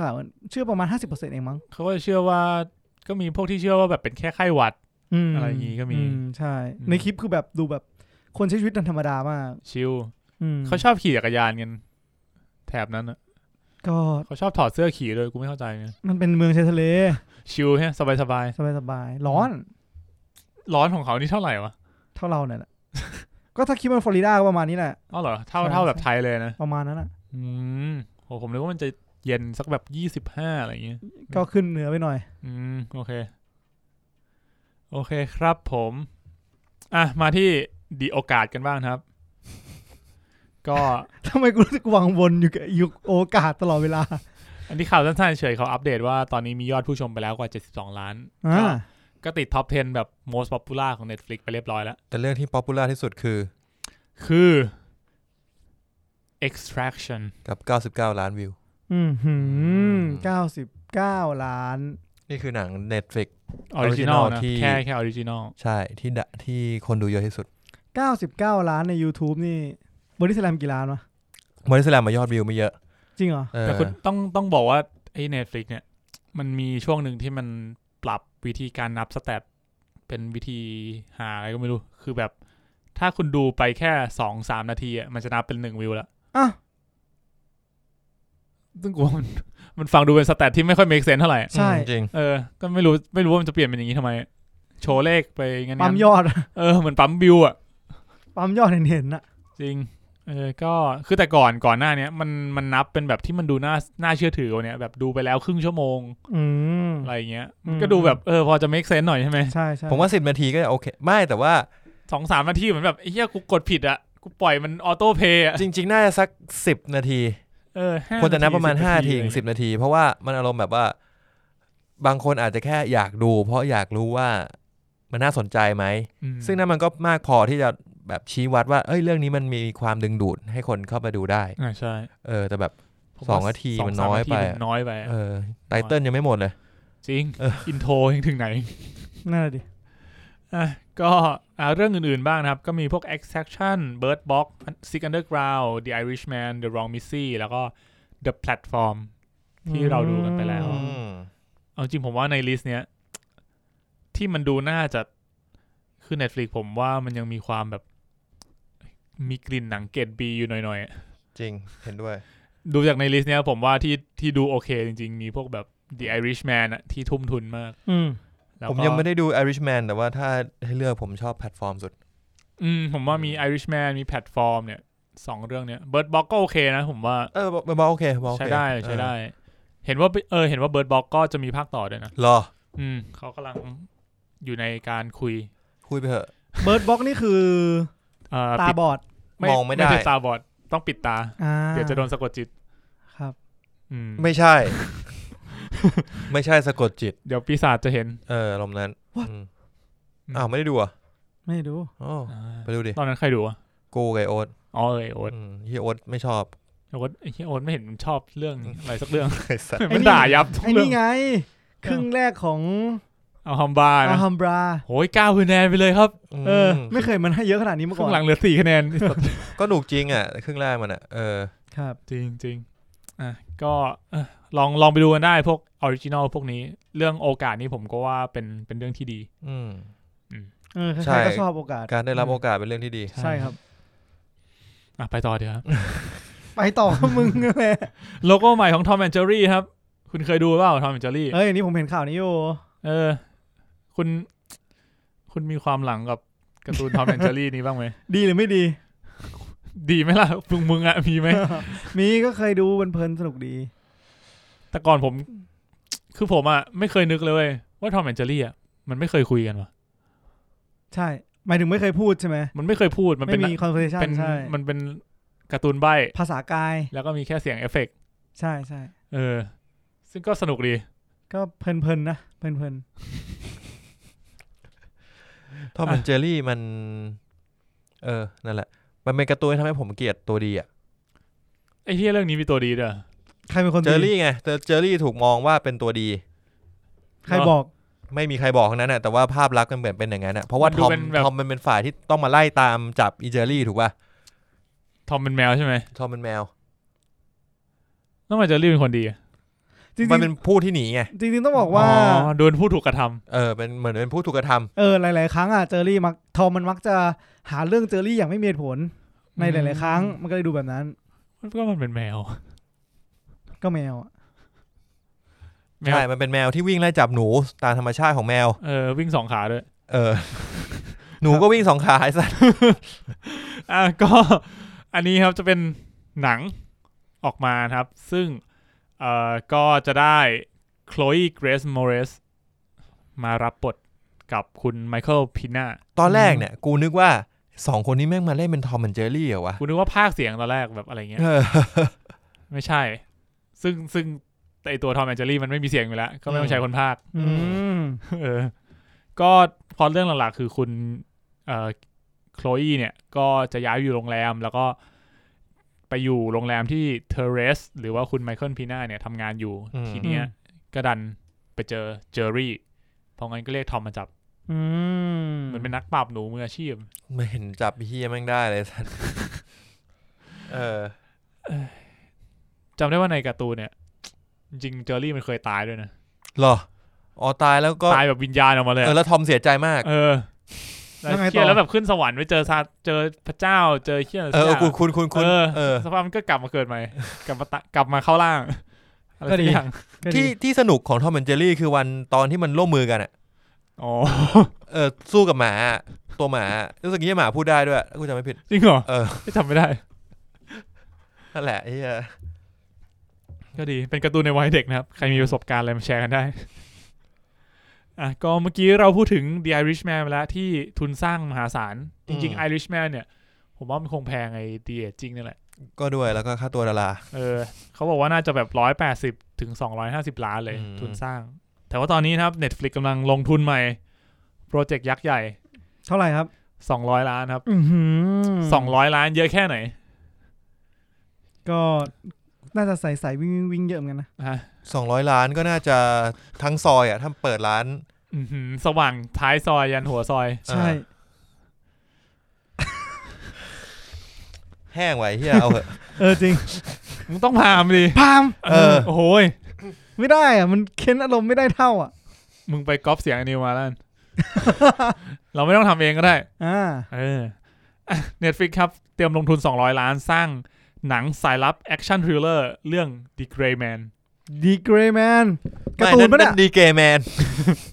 The Gray Man The Gray Man เฉยนำแสดงโดย Ryan Gosling แล้วก็ Chris Evans แค่ชื่อดาราก็น้ำแตกแล้วมาถึงแบบดูดีอ่ะดูดีจริง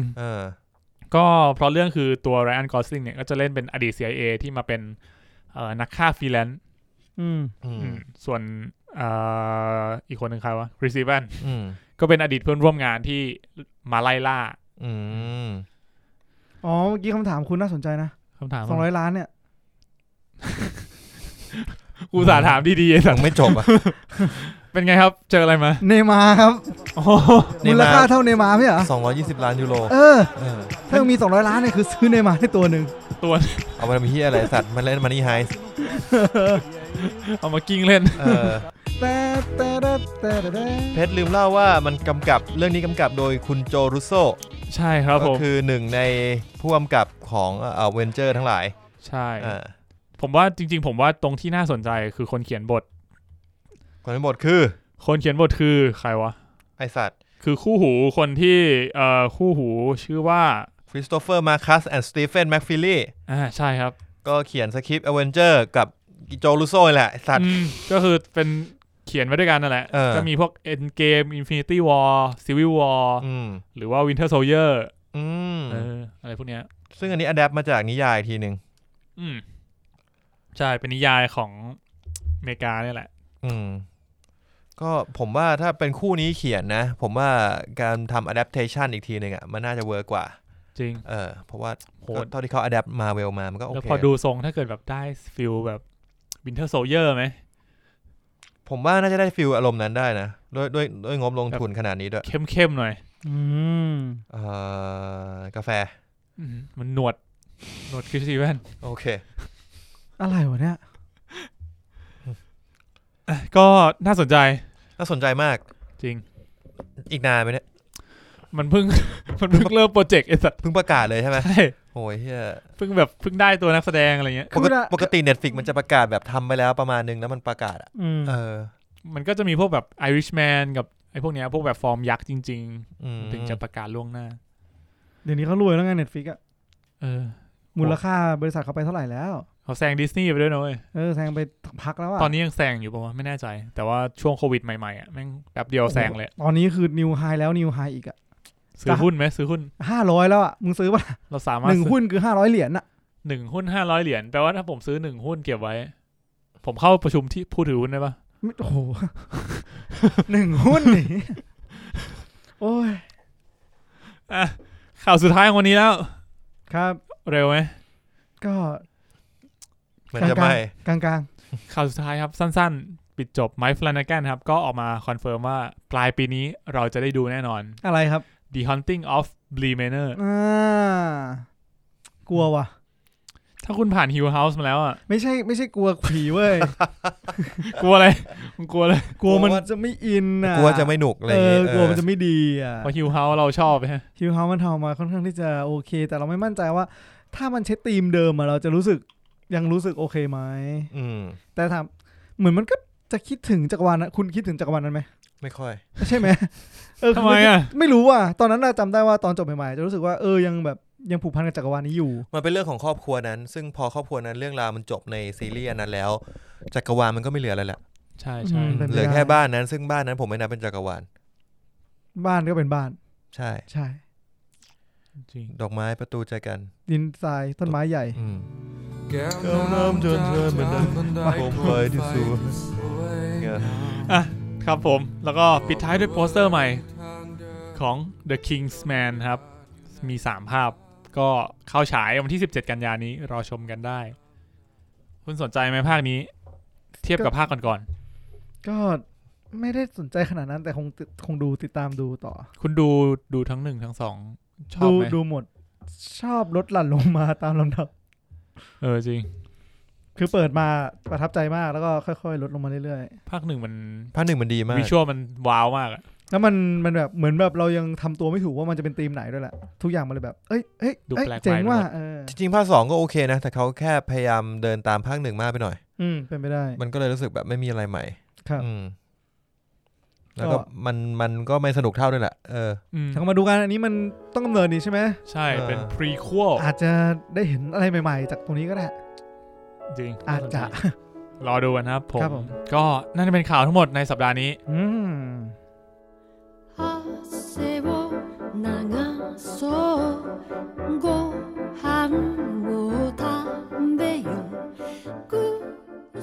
มาที่เมนท็อปิกในวันนี้นะครับกับ Japan Sink ญี่ปุ่นล่มซิงค์มันมี S ป่ะวะไม่มีใช่ป่ะวะมีเฮ้ยจริงเหรอ Japan Sink มีว่ะมี Japan Sink 2020ใช่ครับผมครับผมไม่ได้ดูครับเพราะงั้นเราจะให้คุณตั้นเป็นคนถามคำถามไปเรื่อยๆครับพอคุณตั้นไงก็ไม่ดูอยู่แล้วคุณรู้จักเว็บ Cordtab ไหมครับรู้จักคำถามนี้คำถามนี้มันเกี่ยวกับเรื่องไหนครับถ้าใครสนใจคำถามนี้ก็ไปฟังเอานะฮะโอเคเอาเพราะเรื่องคร่าวๆก่อนเพราะเรื่องง่ายสุดเลยคืออยู่วันนึงเนี่ยเกิดแผ่นดินไหวใหญ่ขึ้นในญี่ปุ่นครับแล้วก็ทำให้เกิดภัยพิบัติไปทั่วใช่ทำให้เกาะญี่ปุ่นจมเฮ้ยสปอยไม่สปอยชื่อมันขนาดนี้แล้วคือเจแปนซิงกันตรงไปตรงมาเลยถูกไหมใช่ครับไงต่อฮะก็แค่นั้นนะจบละก็จบละนี่คือพล็อตเรื่องนี่คือโอเคคำถามแรกคือสนุกไหม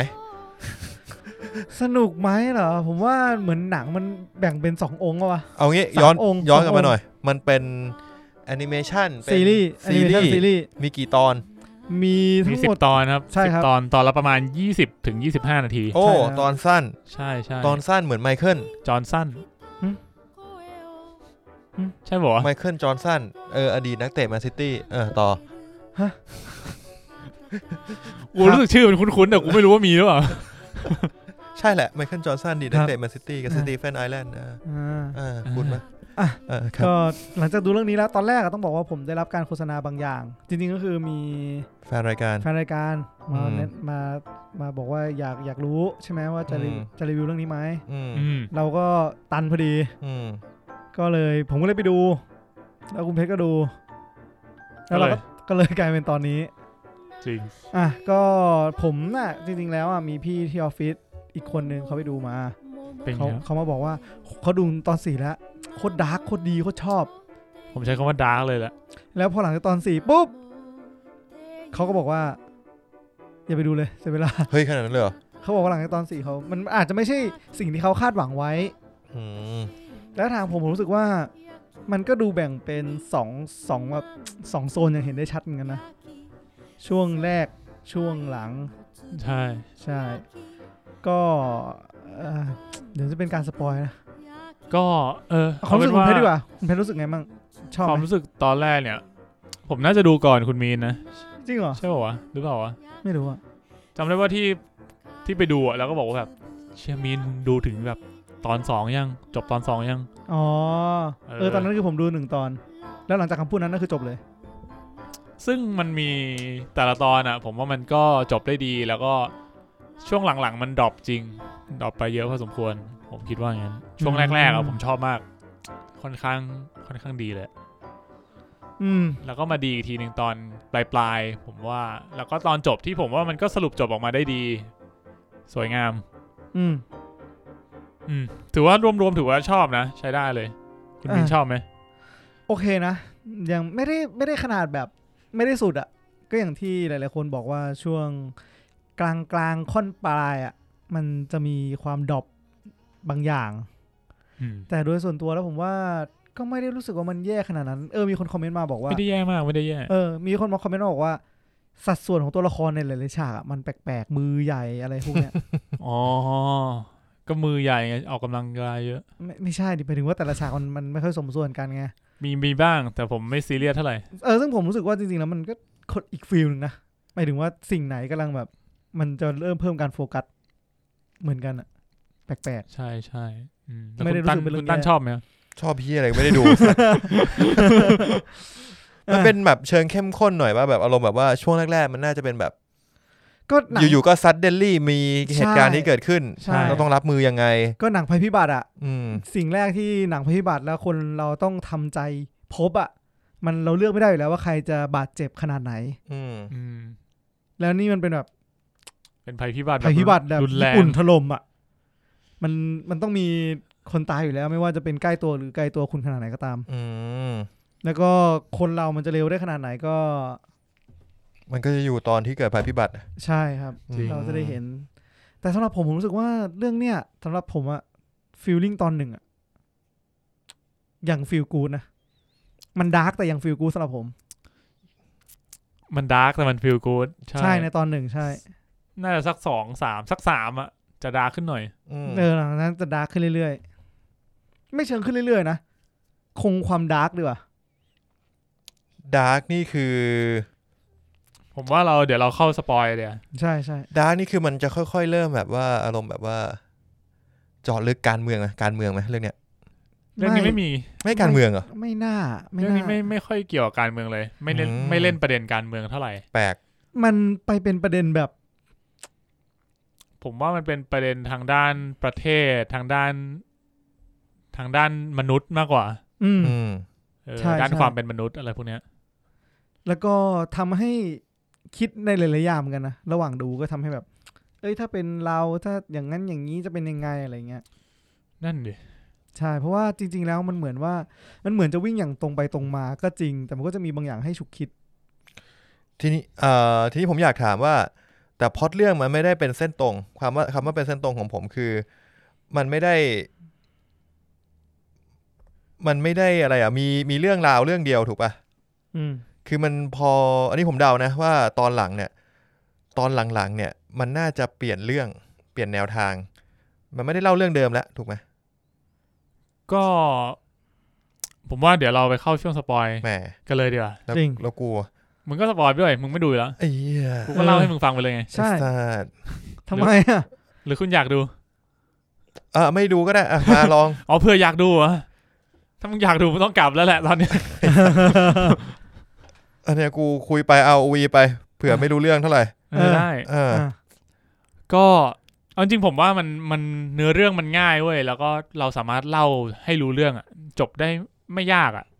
มันมีแบบพวกเป็นคีย์พอยต์สำคัญอยู่ไม่กี่อย่างก็สปอยเลอร์เลยครับผมสำหรับใครที่ยังไม่ได้ดูก็ผมว่าเป็นซีรีส์ที่เป็นแอนิเมชันที่ดีเรื่องนึงแล้วก็มันอะแดปมาจากหนังสือด้วยนะรู้สึกผมว่ามันสั้นๆอ่ะถ้าถามฟีลลิ่งที่ได้อ่ะช่วงแรกคุณดูยังไงคุณก็รู้สึกโอเคกับมันช่วงหลังมันอาจจะเปลี่ยนโทนนิดนึงถ้าอยากพักก็ลองพักก็ไม่เป็นไรใช่ก็ดูถึงตอนนั้นรู้สึกว่าก็ไม่ได้ตอนแรกผมกล่าวแบบถึงว่ามันจะไปไกลกว่านี้เสียดายอยากให้มันไปไกลกว่านี้ใช่ถ้ามูดอยากให้มันดาร์กขนาดนั้นเนี่ยต้องไปฟังฮิวเลเตอร์ตอนเกรียงเกียงไม่มีรอเรือฮะเกียงพี่เกียงเฮียเกียงใช่ป่ะเฮียเกียงครับผมตอนนั้นก็ดาร์กระดับนึงโหยนั้นดาร์กก็เยอะบอกเลยลองฟังดูได้เฮียเกียงเนี่ยโคตรดาร์ก ก็มาเข้าสปอยเลอร์กันเลยดีกว่าครับเผื่อคุณตั้นจะฟังแล้วอยากไปดูจริงๆกูว่ากูเล่าแล้วมึงไม่ต้องดูแล้วอ้าวไอ้เหี้ยก็มันสปอยแล้วอ่ะโอเค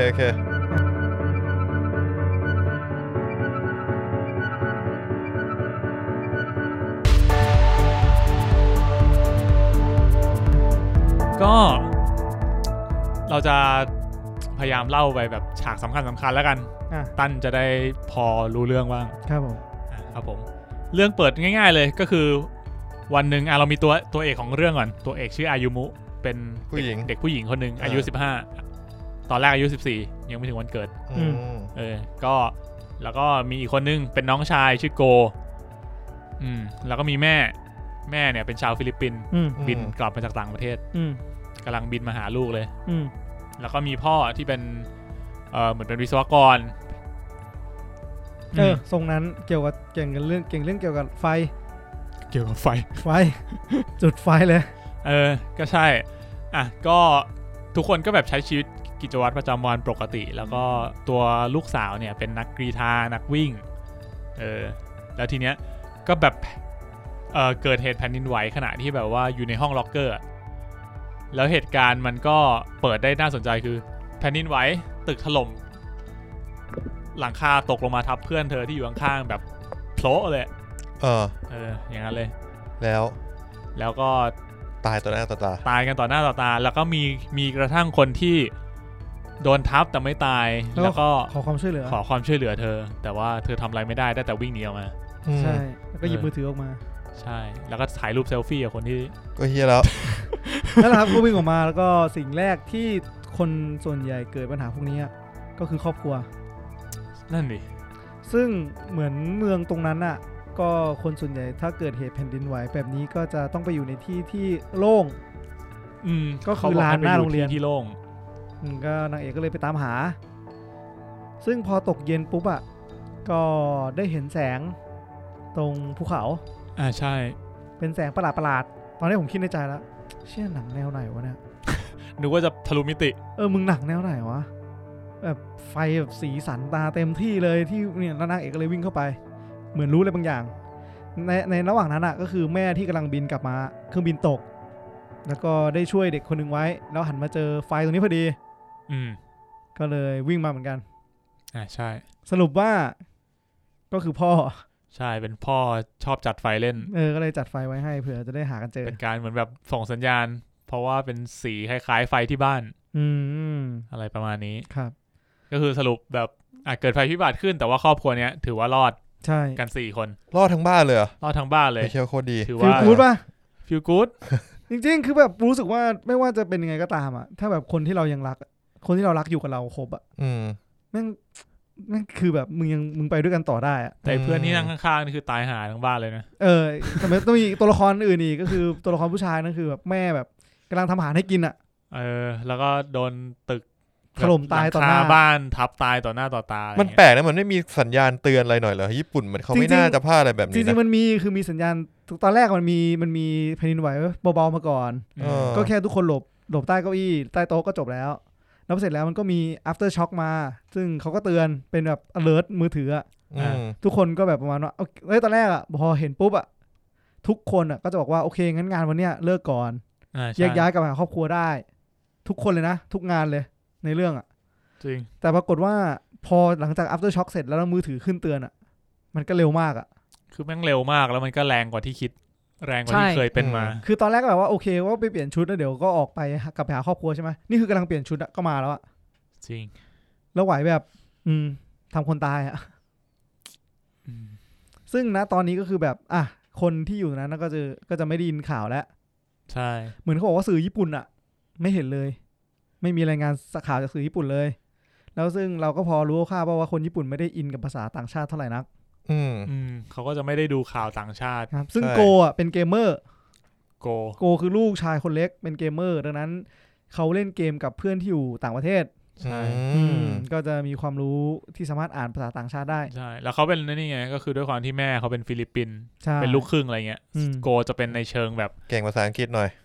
จะชอบในเรื่องมันจะชอบพูดภาษาอังกฤษใช่ซึ่งภาษาอังกฤษสำเนียงมันจะเหมือนมึงนั่งดูการ์ตูนญี่ปุ่นที่ภาค เป็นดับอะภาคอังกฤษกูสงสัยเหมือนกันว่าเขาเป็นคนเดียวกันเปล่าคนที่ภาคน่าจะใช่นะใช่แหละคงไม่แบบใช้คนละคนกันหรอกนะใช่แต่สำเนียงเขาฟังง่ายดีนะง่ายกว่าภาษาญี่ปุ่นง่ายกว่าภาษาอังกฤษสำเนียงญี่ปุ่นที่ผมเคยฟังมาเยอะมากอะง่ายบอกเลยครับก็โอเคปรากฏว่าเหมือนเรื่องมันไหลโดยการที่บอกว่าน้ำมันตื่นเช้ามาน้ำมันขึ้นใช่น้ำมันขึ้นตอนแรกทุกคนตอนนี้อยู่บนเนินเขาใช่แล้วเขาบอกว่าเหมือนน้ำมันจะขึ้นเรื่อยๆถ้าเกิดเราอยู่ที่เนี่ยเดี๋ยวเราจะจมละเพราะงั้นเราควรจะไปหาพวกแบบศูนย์อพยพก็เลยออกเดินทางกันทั้งหมดทุกคนตรงบริเวณนั้นก็แบบมีครอบครัวอื่นอยู่ด้วยก็เดินทางไปด้วยกันครับอะไรเงี้ยแล้วก็แบบพอถึงทางแยกทางนึงอะไรเงี้ยที่แบบต้องเลือกว่าเราจะเดินทางไปทางตะวันออกหรือทางตะวันตกของเมืองดีก็จะแยกทางกันก็คือไอ้ลูกชายเนี่ยมันไปถามเพื่อนที่อยู่เพื่อนอยู่เอสโตเนียเพื่อนก็บอกมาว่าทางมองไม่เห็นไฟอยู่ทางตะวันตกแล้วทางไหนไม่รู้ทางตะวันออกทางไหนไม่รู้สักทางตะวันตกแต่แก๊งนึงส่วนใหญ่อยากไปตะวันตกเพราะอะไรวะเพราะมันมีสถานที่น่าจะมีสถานที่นึงจำไม่ได้แล้วอะไรที่มันจะไปกันก็เลยแยกทางกันอารมณ์แบบ Into the Night ป่ะเนี่ย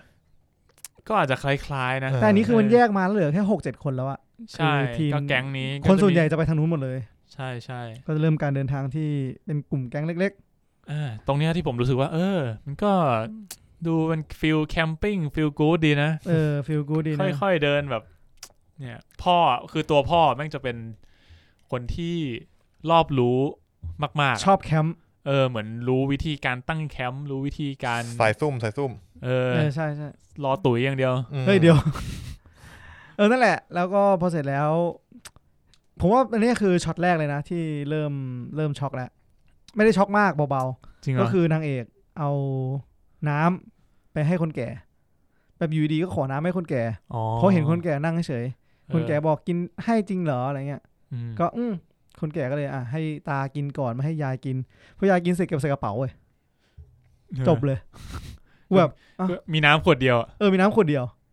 ก็พอเอาโอเคไม่เป็นไรเราว่าอะไรไม่ได้นะมันแบบ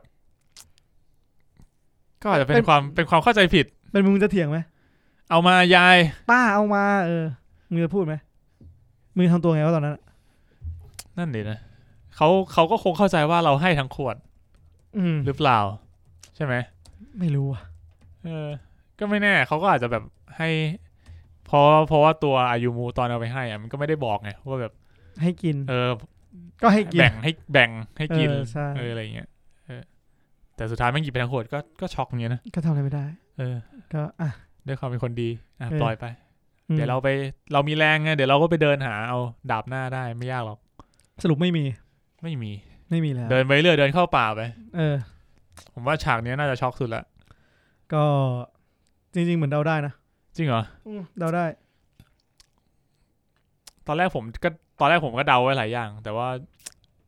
มันออกมาเยอะกว่าที่ผมคิดไว้นิดนึงจริงเหรอผมเห็นแบบคือผมรู้สึกว่าถ้ามันมีรั้วลวดอ่ะเราก็ไม่ควรจะปีนเข้าไปเว้ย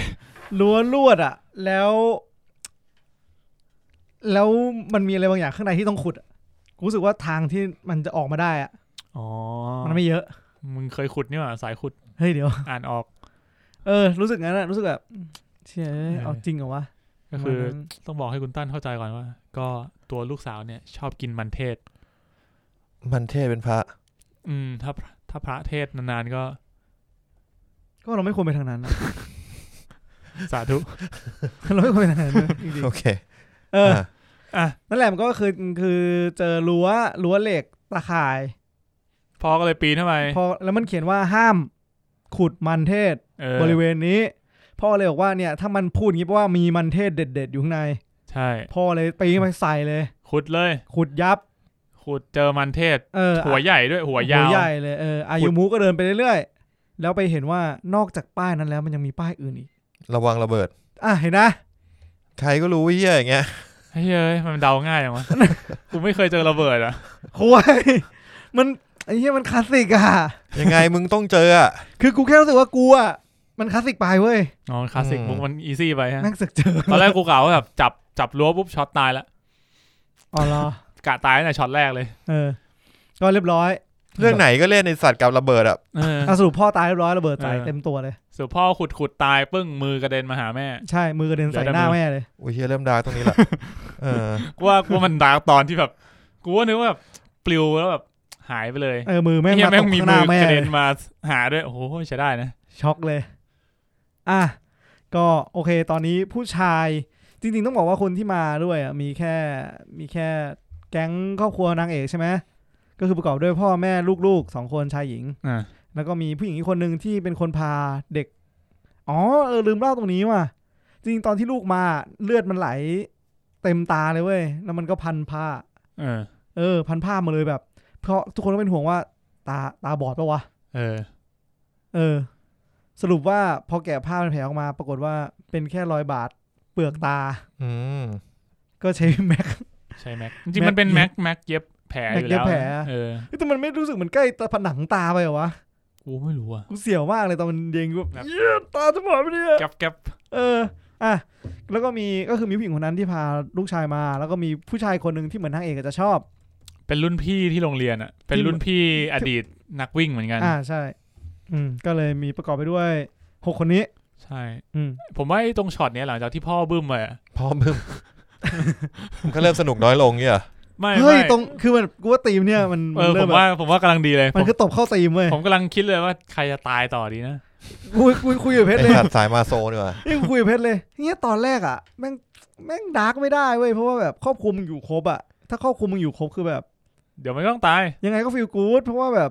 มีอะไรเกิดขึ้นอ่ะมึงก็สู้กันไปอ่ะก็สรุปแต่แบบพอน่าจะอันนี้น่าจะแค่แบบตอน2มั้งที่พ่อตายก็คือพอพ่อโดนระเบิดไปผมว่าไอ้ตรงเนี้ยการตัดต่อของมันอ่ะทำให้เรารู้สึกไม่ค่อยเสียใจมากเพราะมันเป็นช่วงแบบเปลี่ยน EP พอดีมันแบบบึ้มปุ๊บแล้วแบบมือกระเด็นมาแล้วมันก็แบบตัดจบเลยแล้วก็เป็นเพลงขึ้นใช่แล้วต่อจากนั้นก็เดินทางไปเรื่อยลูกสาวก็โกรธที่แม่แบบไม่เสียใจเรื่องพ่อเลยก็ไม่มีอะไรเป็นเล็กๆแล้วก็มีรถมีผู้ชายคนนึงมันเป็นแบบในจังหวะนั้นอ่ะผมว่าความเป็นแม่เขาแบกความรับผิดชอบมันคือเขาเสียใจไม่ได้อะเสียใจแหละใช่เขาเสียใจแต่เขาแสดงออกมาไม่ได้ว่ามันมีอะไรให้คิดเยอะเว้ยแบบต่อจากนี้จะยังไงพ่อไม่อยู่แล้วใช่ต้องนู่นต้องนั่นต้องนี่มันยังมีเรื่องอื่นที่ต้องเอาตัวรอดอีกใช่ความเสียใจมันก็อาจจะแบบแล้วกลายเป็นผู้ใหญ่คนเดียวแล้วตอนนั้นจริงก็มีคนหนึ่งที่เป็นน้าจำชื่อไม่ได้แล้วเป็นน้าคนหนึ่ง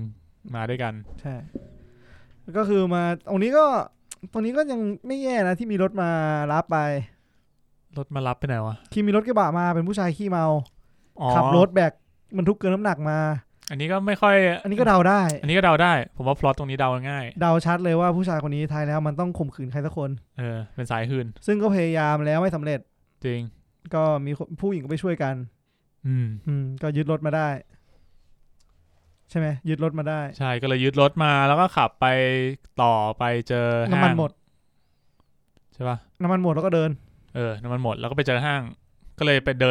นไปเข้าห้างสรรพสินค้ายังไม่ถึงยังไปถึงแบบช่วงภูเขาก่อนภูเขาก่อนใช่แล้วก็ตอนเนี้ยมันแสดงให้เห็นว่าไอ้นางเอกอะเริ่มไม่นี่ละงอนหึงงอนแม่ไม่ใช่หึงไอ้ผู้หญิงที่เป็นน้ามาเหมือนจะมาดูแลกับรุ่นพี่มันอะดีมันหึงเหรอวะไม่รู้ดิมันดูแบบมันดูไม่อินอะมันดูไม่อินกับการกระทำอะรู้สึกเหมือนมันมองแบบเหมือนกับว่าอิจฉามากกว่าเหรอคล้ายกันไหมอาจจะคล้ายๆหึงกับอิจฉาก็นั่นแหละแล้วอยู่ดีๆก็ไปฉี่ช็อตนี้ก็แต่ช็อตเนี้ยมึนๆมั้ยช็อตนี้เดาได้ไหมไม่ได้เลยช็อตนี้เหมือนแบบมาแบบไม่ทันตั้งตัวนิดนึงแต่เคยเห็นพวกเรื่องพวกนี้ช็อตนี้คือนางเอกปวดฉี่ไอ้คุณน้าคนนั้นอะที่รอดจากการข่มขืนที่เก่งๆคาราเต้เก่งๆอะก็เลยพาไปฉี่ไปด้วยกันแบบผู้หญิงไปเข้าห้องน้ำด้วยกันอะไรเงี้ยแล้วก็บอกว่านั้นเธออยู่ตรงนี้นะใกล้ๆเดี๋ยวฉันไปตรงนู้นเองไกลๆใช่ซึ่งพอเลยไปหน่อยนึงปุ๊บตายเลย ตายคือโดนอะไรตายล้มอยู่ดีตาล้มปุ๊บไปเลยแล้วนางเอกจะวิ่งลงไปช่วยเว้ยแล้วก็มีผู้ชายคนนึงผมขาวหน้าตาประหลาดพี่ตูนไม่ได้ขนาดนั้นเลยนะฮะไอ้สัตว์ก็คือพี่ตูนมาบอกว่าอย่าเพิ่งลงไปห้ามลงไปคือจุดที่มันลงไปฉี่อ่ะต้องบอกว่ามันเป็นเหมือนเนินเขาลงไปด้านล่างซึ่งไอคนนั้นอ่ะเล่าว่ามันมีแก๊สพิษอยู่แล้วก็เหมือนกับว่าจุดที่มันต่ำอ่ะแก๊สมันก็เลยสะสมอยู่เป็นแอ่งใช่คือถ้าลงไปจะตายพอด้วยความที่ลูกผู้คนที่มันอายุมัวผู้หญิงมันแค่อยู่ใกล้ๆก็เลยยังไม่ถึงส่วนอีกคนนึงคุณน้าคนนั้นอ่ะเดินลงไปฉี่ไกลหน่อยตายเลยล้มตายเลยแล้วแบบไม่ชอบเหมือนกันนะลงไปช่วยก็ไม่ได้อ่ะมองไม่เห็นลงไปหยิบขึ้นมาก็ไม่ได้มองแบบอยู่ตรงหน้าอีกประมาณสัก 2-3 ก้าวอ่ะแต่ไปไม่ได้ก็อันนี้ช็อกไม่ได้ช็อกแบบผูกพันมากนะแต่ก็อ้าวเฮ้ยมันแบบต้องทำยังไงวะคืออยู่ก็ตายอ่ะใช่แล้วพอเสร็จแล้วก็เลยแบบไอ้นางเอกเนี่ยก็ยังไม่เชื่อเว้ยคือยังก็ไม่เชื่อไอ้ผู้ชายผมขาวที่พี่ตูนที่มาช่วยชื่ออะไรวะในเรื่องชื่อไข่อธิวราอ๋อไข่แปลว่าว้าวนะแปลว่าว้าวครับนั่นแหละก็คุยไปคุยมาก็ปรากฏว่าเป็นยูทูบเบอร์ที่ลูกชายคนเล็กชื่นชอบมากกูจะบอกว่าไอ้เหี้ยเนี่ยมันเป็นหนึ่งในตัวโกงของเรื่องนี้เลยทำไมอ่ะมึงรู้ทุกเรื่องเลยอ่ะตัวโกงในที่นี้คือตัวโกงแบบตัวอิมบารู้ทุกเรื่องจริงจริงแล้วมีอุปกรณ์ทุกอย่างพร้อมสับพร้อมใช้งานพร้อมสับคือมีดมาพร้อมเลยมาเลยปรับเขียวมาเลยไอ้บางคนก็ใช้แค่บัตรเครดิตก็พอแล้วบัตรเครดิต Subscribe รูดปื๊ด Subscribe แต่กูว่าเนื้อมึงนี่แหละก็พอเสร็จแล้วเนี่ยก็เลยเจรจาไปเจรจากันมาเขาบอกว่าเนี่ยมีที่น้ำมันพอสำหรับพาไปได้แค่คนเดียวอีกแล้วใครจะไปไอ้เหี้ยเนี่ยใครเนี่ยมันขี่เครื่องร่อนมาเป็นเครื่องร่อนมาบอกน้ำมันพอสำหรับ1คนที่จะพาไปที่ปลอดภัยแม่ก็เลยบอกให้พาลูกไปอายุมุไปเฮ้ยหรือใครวะไอ้โกไปดิโกไปสรุปว่าคุยไปคุยมาถูกคอไอ้ใครนี่ก็รำคาญกูไม่ไปแล้วกูเดินไปมึงแล้วกูเดินไปกับมึงแล้วกันเดินตามกูมาแล้วกันอายุมุก็ยังไม่เชื่อใจยังงุนงิดอยู่ฟีลแบบคุยถูกคออายุมุมันเหมือนแบบไม่ไว้ใจใครกูนิดนึงคือเจแปนซิงค์เนี่ยคือมันซิงค์แค่บางส่วนอะยังคือตอนเนี้ยเรายังไม่เห็นข่าวเว้ยนี่กำลังงงๆอยู่ว่าเกิดอะไรขึ้นแต่รู้ว่าเกิดภัยพิบัติขึ้นน่าจะช่วงนี้แหละมันจะมีไทป์บอกให้ดูว่าให้ดูคลิปจะมีข่าวไม่ใช่มันมีคลิปนึงซึ่งไอ้ไคนี่แหละเป็นคนถ่ายแล้วก็มันบอกโอกินาวาล่มแบบหายไปเลยฟุบไปเลยฟุบโอกินาวาหายทั้งเกาะซิงก็คือญี่ปุ่นอะจมแต่ว่ากำลังค่อยๆจมค่อยๆจมอยู่เจแปนซิงกิ้งกำลังจมซิงกิ้งนี่ร้องออกมานั่นซิงกิ้งก็เสร็จแล้วก็นั่นแหละอายุมุมก็เลยแบบคิดว่ามันเป็นคลิปหลอกที่ใครมันทำแล้วเพราะว่ามันคุยกันบอกว่าไอ้โกถามเนี่ยคลิปเนี่ยนายเป็นคนถ่ายใช่ไหมไอ้ใครก็หันมาถามเจ๋งใช่ไหมล่ะอายุมุมแบบไอ้สัตว์มึงนี่มันขี้โกหกจริงนะประมาณนั้นนะเนี่ยผมว่านะพอมันถึงช่วงเนี้ยผมรู้สึกว่าเริ่มดรอปลงแล้วพอมันไม่เหลือใครให้ตายละส่วนใหญ่ตายไม่ได้แล้วมันจะมีตอนนี้นิดนึงก็คือโอเคพาไปในที่ปลอดภัยแล้วก็เป็นเหมือนแบบไปเจอห้างสรรพสินค้าเล็กๆช็อปมาอารมณ์เซเว่นที่มีขนาดใหญ่หน่อยเซเว่น2 ชั้นก็เข้าไปก็จะเจอของมากมายก็โอเคบอกว่าเปลี่ยนชุดเปลี่ยนอะไรกันสิรู้สึกไม่ดีใช่ไหมทำให้ตัวสบายขึ้นหรือดีขึ้นอันนี้โกบอกพี่สาวก็ไม่มีอะไรทุกคนก็ทำภารกิจส่วนตัวไปแบบไปหยิบของช้อปปิ้งที่จำเป็นของกินอะไรเงี้ยกินน้ำกินเปลี่ยนเสื้ออยู่ดีก็มีหุ่นยนต์มาบอกว่าพวกมึงนี่มันมาขโมยของกูใช่ไหมพวกกูได้ล้อมไว้หมดแล้วที่ยังมีหุ่นยนต์ด้วยหุ่นยนต์ตัวประมาณ1 คืบอะหุ่นยนต์เหมือนเป็นแบบเรียกว่าอะไรเป็นรถแล้วเราพอเสร็จแล้วนึกออกมันบอกว่าให้ทุกคนหยุดแล้วมันมีคนไม่เชื่อก็มีธนูโผล่มาจากที่นึงปึ้งมีคนยิงธนูมาบอกให้อยู่กับที่แล้วไอ้ไคเนี่ยมันก็เหมือนเห็นทิศทาง มันก็เลยว่าให้ไปหลบหลังสิ่งให้ไปหลบทางทิศนี้หลบแบบหลบหลังเชลพวกนั้นนะเพราะมันยิงมาชั้นบนพอหลบเสร็จปุ๊บก็ยิงไม่โดนปรากฏว่าไอ้ลูกชายอ่ะก็จะหนีคนลูกชายคนเล็กอ่ะก็จะหนีไปเสร็จสรุปว่าธนูวิ่งมาปักที่หัวเข่าปักกลางอกเลยปึ้งแล้วลูกชายก็หมดสติปึ้งชิบหายแล้วตอนนี้ทุกคนก็แบบเชี่ยจบตอนวะยังจบตอนมั้งรู้สึกแถวๆนั้นนะแต่อันนี้ผมว่ามันก็เดาง่ายอยู่ดีก็คือตอนที่ปักมันก็เห็นอยู่ว่ามันไม่ได้ปักที่อกมันใช่ปักที่ของเล่นลูกชายอ่ะมันเห็นเลยเพราะว่าตอนนั้นกูเห็นอยู่ว่ามันมีของเล่นมันมีเหมือนอะไรวะเหมือนพวกสวิชNintendo Switch อ่ะ Nintendo Switch อ่ะแล้วมันก็ใส่กระเป๋าคาดเอวอ่ะแล้วพอมันก็เหมือนแบบเปลี่ยนท่าเอากระเป๋าคาดเอวมาพาดสะพายที่หน้าอก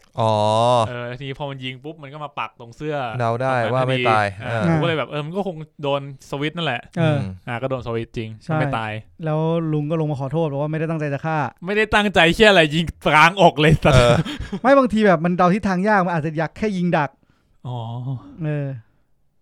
เด็กมันวิ่งมาเข้าทางปืนตายเองไม่ได้ตั้งใจยิงไม่ตั้งใจยิงเสือกวิ่งมาชนคนูได้เหรอมึงจะพูดยังไงก็ได้ขอโทษทีรู้เท่าไม่ถึงการครับผมขอโทษทียังไม่รู้ธนูมันฆ่าคนได้เลยเนี่ยไม่เคยฆ่ามาก่อนอิสระเลยยิงมาอย่างงี้แหละลุงก็เลยมาขอโทษขอโพยแล้วก็สรุปว่าลุงโพยนี่ก็คือโกงข้อสอบใช่จะไปฉลาดเกมโกงไปต่อก็ลุงก็บอกว่าซ่อมได้ลุงมึงคือพี่เบิร์ดนี่เองซ่อมได้ถูกใช่พี่เบิร์ดปะใช่ส่วนใหญ่คนอายุนั้นมักจะซ่อมแทนที่จะซื้อใหม่แต่คนรุ่นมึงอ่ะจะซื้อใหม่แทนซ่อมกูมีเงินไงลุงไม่มีเงินแต่ในยุคนั้นเงินไม่น่ามีประโยชน์ละโอเคจริงก็คือซ่อมพอซ่อมเสร็จปุ๊บก็ถูกคอกันนิดหน่อยก็คุยกันแล้วปรากฏว่าอยู่ดีพายุมาลุงก็เลยให้นอนนี่ก็เป็นฟีลกู๊ดหน่อย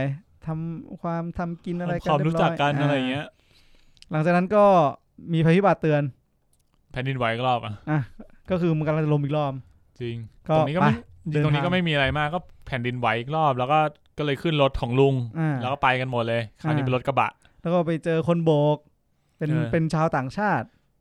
แดนิโลป่ะแดนิเอลเฮียสักอย่างจริงๆระหว่างเนี่ยมันก็จะมีเรื่องราวแบบโอเคมันมีทีหลังหรือก่อนวะน่าจะก่อนตรงนี้ไม่ค่อยมีอะไรไม่มันจะมีตอนที่ไปขึ้นเรืออันนั้นคือหลังเรือต้องหลังแล้วตรงนี้ไม่มีเรือเลยก็ไปเจอก็เรียกว่าอะไร City of Light อะไรชานมันชื่อชานซิตี้ตรงเนี้ยตอนแรกกูงงเลยว่าแบบเมืองมึงมันจะมาท่าไหนวะคือชายซิตี้เป็นเมืองที่ต้องบอกว่ามันดูเป็นยูโทเปียเป็นแบบเมืองที่ทุกคนอยู่กันอย่างสงบสุขแล้วก็จะมีแม่หมอคอยคอนโทรลโดยการที่สามารถสื่อสารกับคนตายได้ซึ่งก็ดูเหมือนจะศึกษาได้จริงๆก็คือช็อกคือมันดูเหมือนจะสื่อสารได้จริงแต่ไม่ได้เล่นประเด็นนี้เหมือนมึงจะเล่นแต่มึงไม่เล่นก็แบบจะเล่นหัวซึ่งก็จะมีได้ปรับความเข้าใจกันระหว่างลูกสาวกับแม่ว่าจริงๆแม่เสียใจนะแต่ว่าต้องนู่นนั่นนี่อะไรอย่างนี้ลูกก็จะแบบก็เข้าใจกันลูกก็ตัดผมให้อะไรเงี้ยแม่ก็ร้องไห้ลูกก็ร้องไห้เมืองนี้เป็นเมืองที่ปลูกกัญชาทั้งเมืองเป็นเมืองที่ปลูกกัญชาแล้วใช้กัญชาทำอาหารกินโหแบบใส่เจ๋งเลยใส่ในแกงกะหรี่อะไรเงี้ยยิ้มเลยแฮปปี้กันทั้งวันแฮปปี้กันทั้งวันก็เหมือนแบบเป็นยูโทเปียจริงก็คือแบบคุณจะมาอยู่เท่าไหร่ก็ได้นานเท่าไหร่ก็ได้จะไปเมื่อไหร่ก็ได้จริงทำงานก็ได้ไม่อยากทำงานก็ได้จะเรียนก็ได้มีที่เรียนให้ด้วยเรียนก็มีที่เรียนให้เด็กแล้วทุกวันศุกร์ก็จะมีปาร์ตี้กูแบบมีปาร์ตี้นี่คือแบบผับเลยแบบมีเครื่องเสียงมีคนมีดีเจจริงจังอะแต่มันเป็นเมืองที่แบบงงมากว่าแบบไม่แต่ประเด็นมันจะเล่นอะไรประเด็นมันจะเล่นอะไรแต่ก็รู้สึกว่าเจ๋งดีนะหมายความว่าผมรู้สึกว่ามันก็ต้องมีคนแบบนี้บ้างที่แบบก็คงมีเหมือนมันก็คงมีนะอารมณ์เหมือนศาสนายูโทเปียจริงผมรู้สึกมันเหมือนศาสนาเหมือนลัทธิเหมือนศาสนาอะไรทุกอย่างแต่ว่าเขาก็มีความเชื่อของเขาแล้วเขาก็อยู่กันอย่างสงบสุขก็ไม่ได้มีอะไรใช้คำนั้นก็จะไว้ใจหรือไม่ไว้ใจไงก็ว่านไปซึ่ง ซึ่งตอนแรกกูนึกว่าเรื่องมันเกิดที่มันเป็นวันที่มันครบอายุครบ10 ขวบใช่ไหมของเด็กคนนึงแต่ทีเนี้ยคือแม่งเป็นความประจวบเหมาะมากว่าไคมันก็ไปจุดไฟเผาและเพราะว่าไอ้ลุงคนนั้นอ่ะมันพยายามจะไปลักพาตัวเด็กออกมาเพราะคิดว่าเด็กเนี่ยเป็นหลานของมันพอลุงพยายามจะลักพาตัวปุ๊บลุงเลยโดนจับขังคุกไคก็เลยไปเผาไล่กัญชายิ้มกันทั้งเมืองเลยจริงไหมเนี่ยหลอกโอ้ยถ้ามันทำจริงมันน่าจะฮานะหมายถึงเผากัญชาจริงแต่ว่าไม่ได้มีฉากว่ายิ้มกันทั้งเมืองแต่ว่าก็ยิ้มนะก็คือใครก็เลยแบบพยายามจะเขาเรียกว่าอะไรนะดิสแทรกสร้างเรื่องเพื่อที่จะเข้าไปช่วยลุงแค่นั้นแหละใช่แต่ทีนี้แม่งดันเกิดแผ่นดินไหวพอดีด้วยก็คือมีภัยพิบัติมาพอดีใช่ก็ตรงนี้ก็ไม่มีอะไรมากก็มีตรงช่วงที่แบบว่าช่วยลุงมาได้แต่ว่ามีเรื่องของผู้นำของเมืองที่ก็คือลุงไม่ใช่ลุงลุงไม่ใช่ผู้นำลุงไม่ใช่ผู้นำผมเข้าใจละมีผู้นำของเมืองคือเป็นผู้หญิงคนนึงที่เหมือนมีพลังในการสื่อสารกับคนตายได้คือถ้ามึงได้รับเรนนี่ป่ะเนี่ยใช่ชื่อเรนนี่ก็เฮียแล้วไม่ใช่ไงต่อแล้วนะเรนนี่คืออันนี้เรนนี่ก็เฮียแล้วจำชื่อไม่ได้ด้วยแค่ก็มีประเด็นแค่ว่ามันปลุกใจให้กับพี่ชายไม่ใช่คือไอ้คนนั้นน่ะที่เป็นผู้ชายมันชอบฟังเพลงก็เหมือนแบบสร้างความมั่นใจให้กับเขาเรียกใครนะไอ้ใครมันสร้างความมั่นใจให้กับผู้ชายที่เดินทางมาด้วยกันตอนแรกมันชื่ออะไรวะนั่นแหละรุ่นพี่ที่วิ่งด้วยกันใครโตนั่นแหละสักคนจำไม่ได้ละรุ่นพี่นักวิ่งนั่นแหละก็คือพอเกิดภัยพิบัติเสร็จปุ๊บก็หนีกันแล้วพอเสร็จแล้วลุงก็แบบไม่ไหวแล้วอยากยาต้องบอกด้วยว่ายุงแม่งติดยาลุงลุงยุงติดยายุงอาจจะติดยามันติดยาเลยนะได้ติดมอร์ฟีน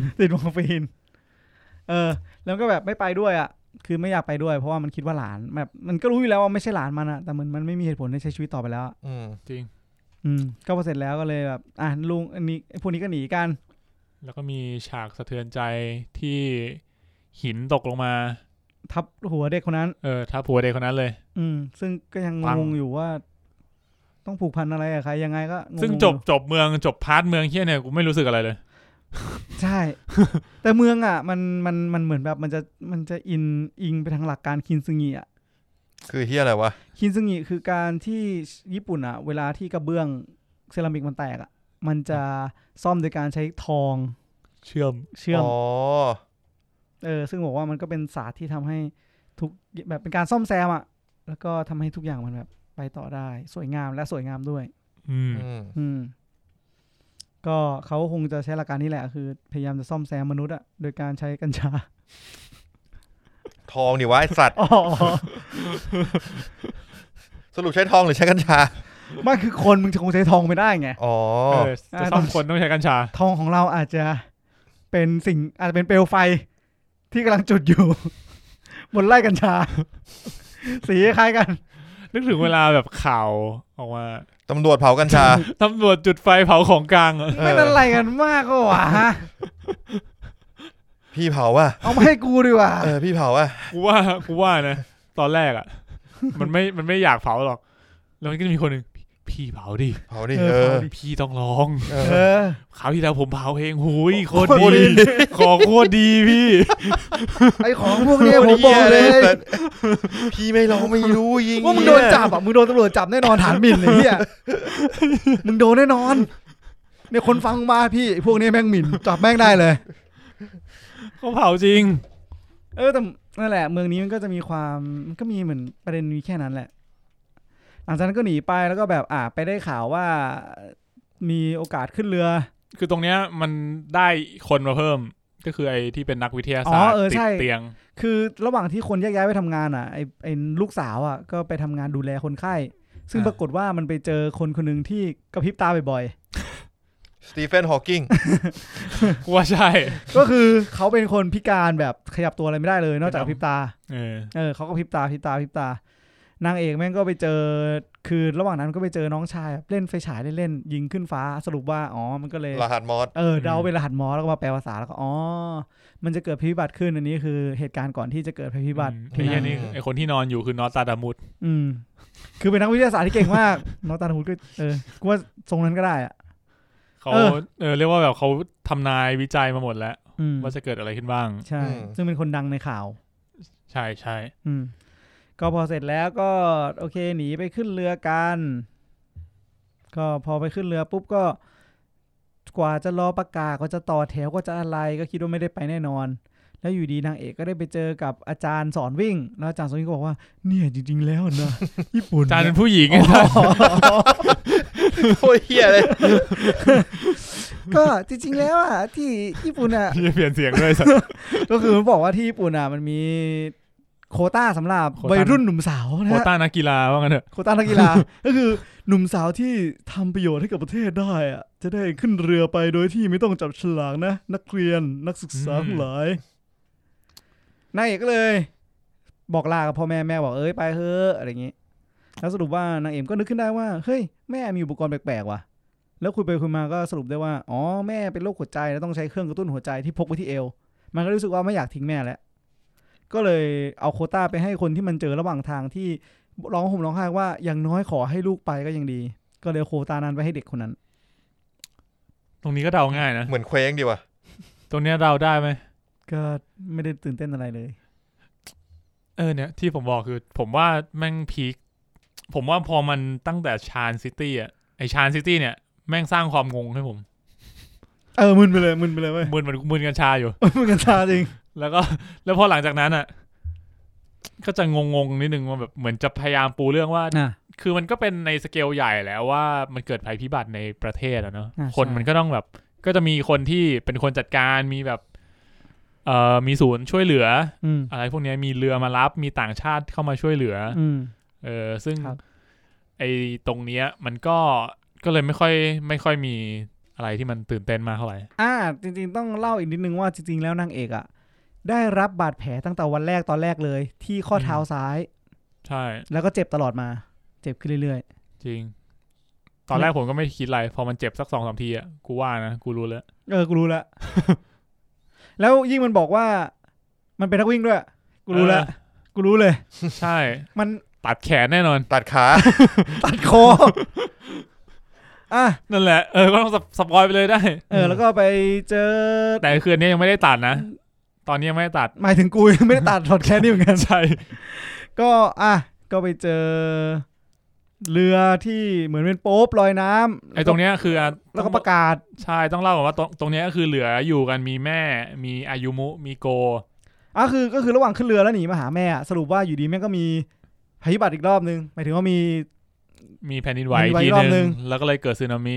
ไอคนที่ต่อคิวอยู่ตรงเรือก็ชิบหายกันหมดเลยซึ่งเรือเป็นไงก็ไม่รู้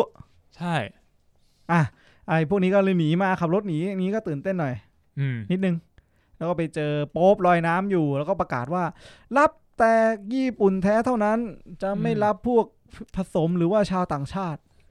ญี่ปุ่นแท้ไร้เมล็ด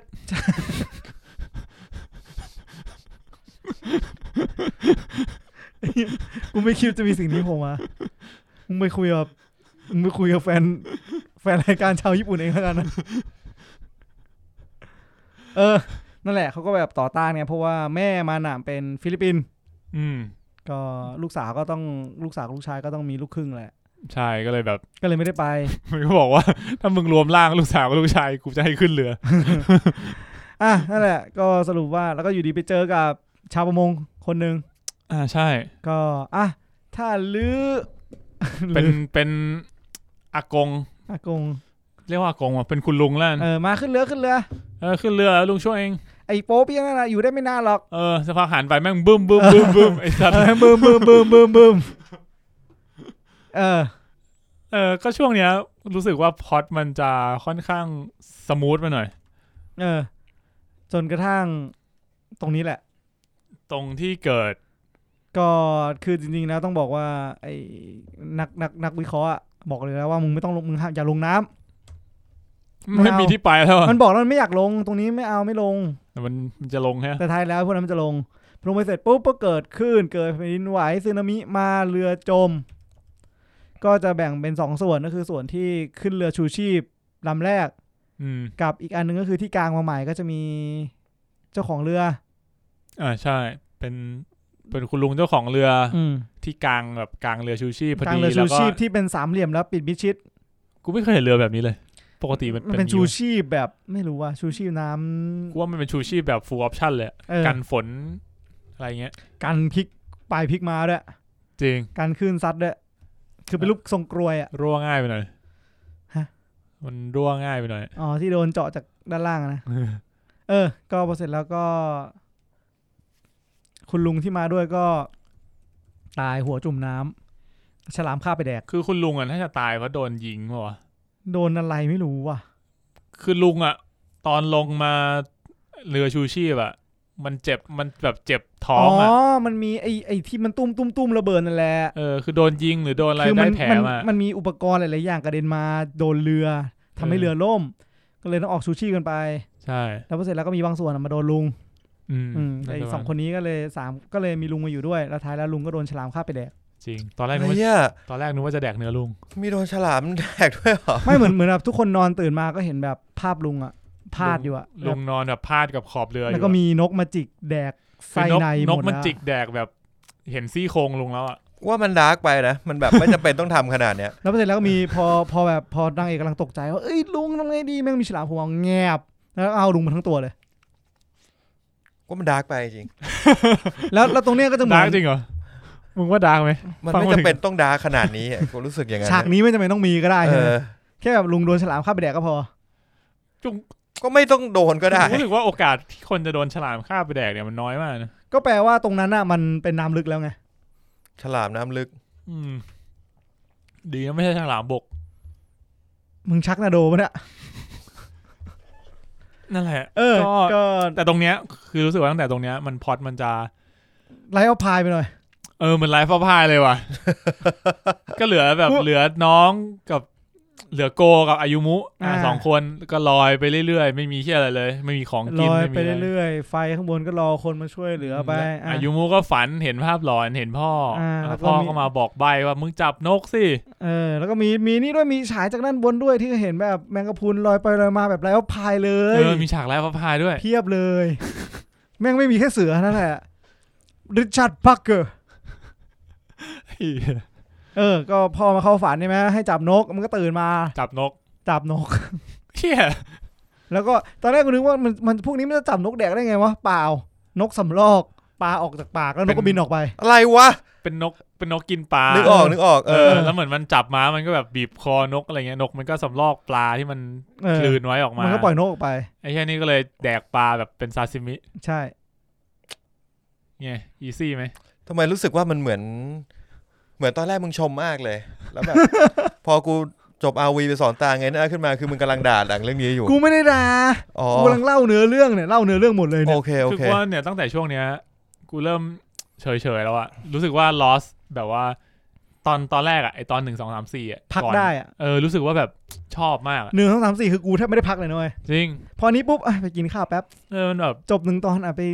ทำงานต่อแป๊บเป็นช่วงแบบลอยไปเรื่อยๆแล้วรู้สึกว่าทุกอย่างมันแบบeasy ไปหมดที่แบบว่าแม่มาเจอแล้วต่อจากนั้นก็คือมีแม่มาเจอก่อนแม่กับรุ่นพี่นักวิ่งมาเจอ2คนมาเจอแล้วก็เสร็จแล้วก็เรือเจอเรือนี่เรือไฟฟ้าเรือไฟฟ้าเรือติดไปไม่ได้แม่บอกว่าแม่เป็นนักดำน้ำที่เก่งมากแต่ว่าเครื่องกระตุ้นหายใจแม่เครื่องกระตุ้นหัวใจของแม่ไม่ทำงานแล้วก็เลยแบบว่าเดี๋ยวแม่ลงไปปลดเองสรุปว่าแม่ลงไปแล้วก็กลับมาไม่ถึง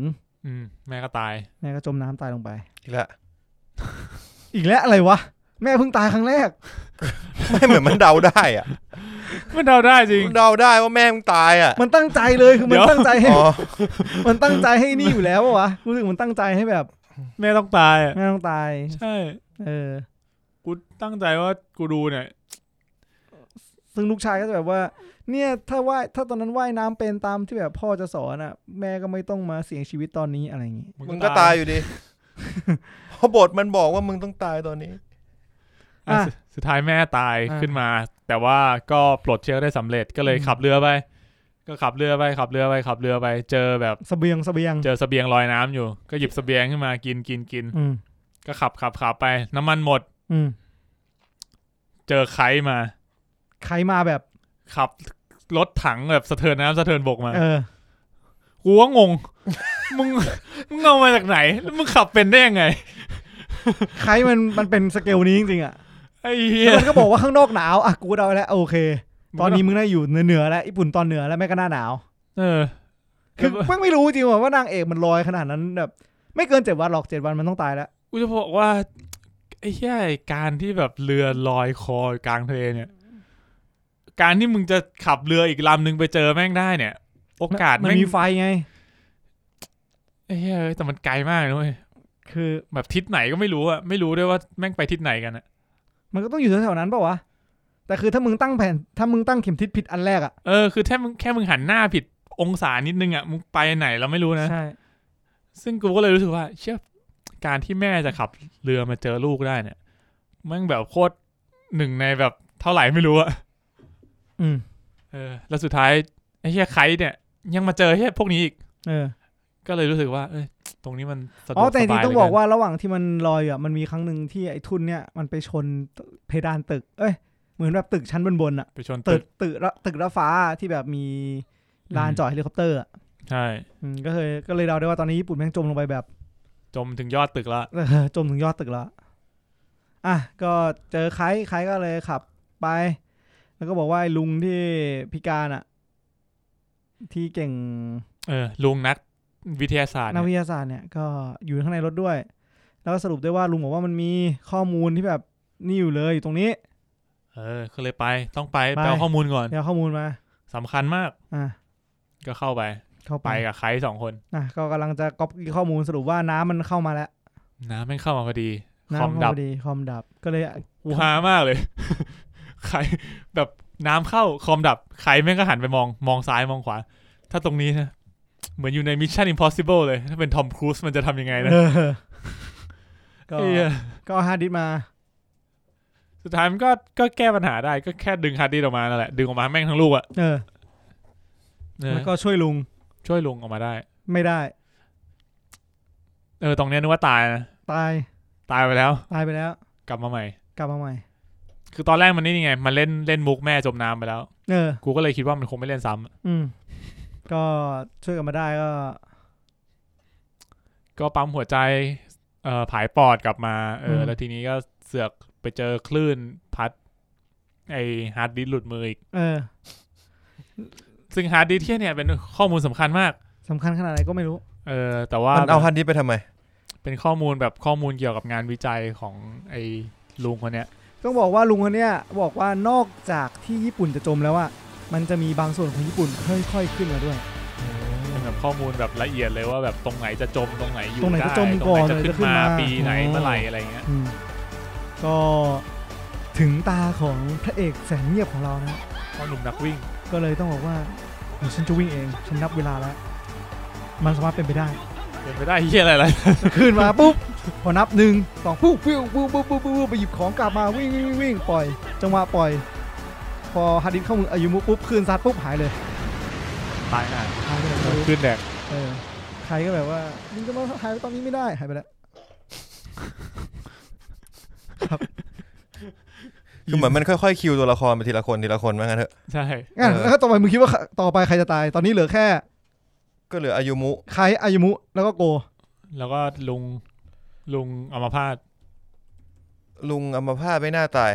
เฮ้ยทำไมวะมันไม่ต้องไปเสี่ยงอะไรอ่ะมันทำเหี้ยอะไรไม่ได้ถูกป่ะถูกป่ะแปลว่าโลกเราถ้ามึงจะอยู่ต่อไปได้คือมึงต้องทำอะไรไม่ได้ใช่ก็คนทำอะไรไม่ได้มันก็ไม่เสี่ยงไงเขาก็ไม่เอาบอกว่าเฮ้ยจะเอาลุงไปทำอะไรอ่ะใช่ครับดังนั้นน่ะใครแม่งก็เลยพาไปที่พิกัดมันบอกพอไปเสร็จปุ๊บใครก็บอกว่าเนี่ยฉันพาพวกเธอมาแค่ตรงเนี้ยผมชอบมันมีที่มันไปเจอบ่อน้ำพุร้อนแล้วมันก็แรปกันต่างคนต่างเปิดใจอันนี้ก็เป็นมันก็ดีนะดีเป็นเหมือนได้หรอกดีเป็น เป็นช็อตที่ต่างคนต่างแลกเปลี่ยนมุมมองของอันนี้คือก่อนหน้าที่จะไปเอาข้อมูลตอนนี้คนที่อยู่ก็คือพี่ชายนักวิ่งไคอายุมุโกแล้วก็คุณลุงมันก็แรปกันก็คือไคแม่งก็แบบคำว่าแรปนี่คืออะไรก็คือมันจะจึงตึมโยเปิดเพลงในมือถือแล้วก็แบบเปิดเพลงเป็นบีทแล้วก็ให้ทุกคนแบบแล้วมันก็แบบให้ทุกคนแรปสดกันเพื่อที่จะได้ทีวันนี้ไม่มุกแรปจริงจริงโจที่บอกว่าเป็นคนญี่ปุ่นน่ะโยไม่ใช่จริงอย่างนี้เลยจริงไหมเนี่ยจริงนั่นไงไปแล้วเฮ้ยแต่ว่าต้องบอกว่าผมได้หลอกดีนะไดอะล็อกมันดีเว้ยคือเรียกว่าต่างคนต่างก็มีมุมมองของตัวเองใช่มันเริ่มที่โกก่อนใช่ไหมโกก็คือเป็นน้องเล็กสุดที่ชอบเอสโตเนียมากๆมันก็แบบพูดถึงเรื่องแบบประเทศญี่ปุ่นว่าแบบมันไม่ชอบคนญี่ปุ่นอย่างนั้นอย่างนี้อะไรทั้งแบบมีมารยาทเกินไปสังคมใหญ่กว่าตัวกดทับเกินไปทำอะไรก็ทำไม่ได้ทำอะไรก็ต้องนึกถึงภาพลักษณ์ตลอดเวลาอะไรเงี้ยใช่ไม่จริงใจดึดก็มาถึงพี่ชายนักวิ่งซึ่งก็มันก็มาแรปเหมือนแบบแบทเทิลกันพี่ชายนักวิ่งก็บอกว่าแบทเทิลจริงแล้วมึงมาเก่งแรปกันได้ยังไงตอนนี้ไม่รู้มันไปฝึกมาจากที่ไหนก็มันไม่เก่งหรอกมันก็แบบพูดไปเรื่อยก็แค่พูดแค่แบบมีบีทมามีอะไรมาแค่นั้นแหละก็พี่ชายนักวิ่งก็แบบว่าจริงๆก็มันก็พูดถึงข้อดีของมันว่าจริงๆแล้วไอ้การที่แบบว่าเป็นคนญี่ปุ่นที่เรามีอะไรเงี้ยมันก็สร้างให้เราเป็นคนขึ้นมาแบบนี้ได้ใช่ไหมมันก็เป็นรากฐานว่าแบบทำให้เราเป็นประเทศที่น่าเชื่อถือคนที่แบบเห็นสินค้า made in Japan อะไรเงี้ยเขาก็น่าเชื่อถือรู้สึกไว้ใจหรือว่าการให้บริการของเราก็เป็นอันดับหนึ่งไม่แพ้ใครใช่หรือว่ามันพอๆกันได้ป่ะเนี่ยหรือว่าถ้ามึงบอกว่าเป็นคนดีเนี่ยเป็นคนดีแล้วผิดตรงไหนอ่ะก็ไม่ผิดแต่เป็นคนไม่ดีก็ไม่ผิดผิด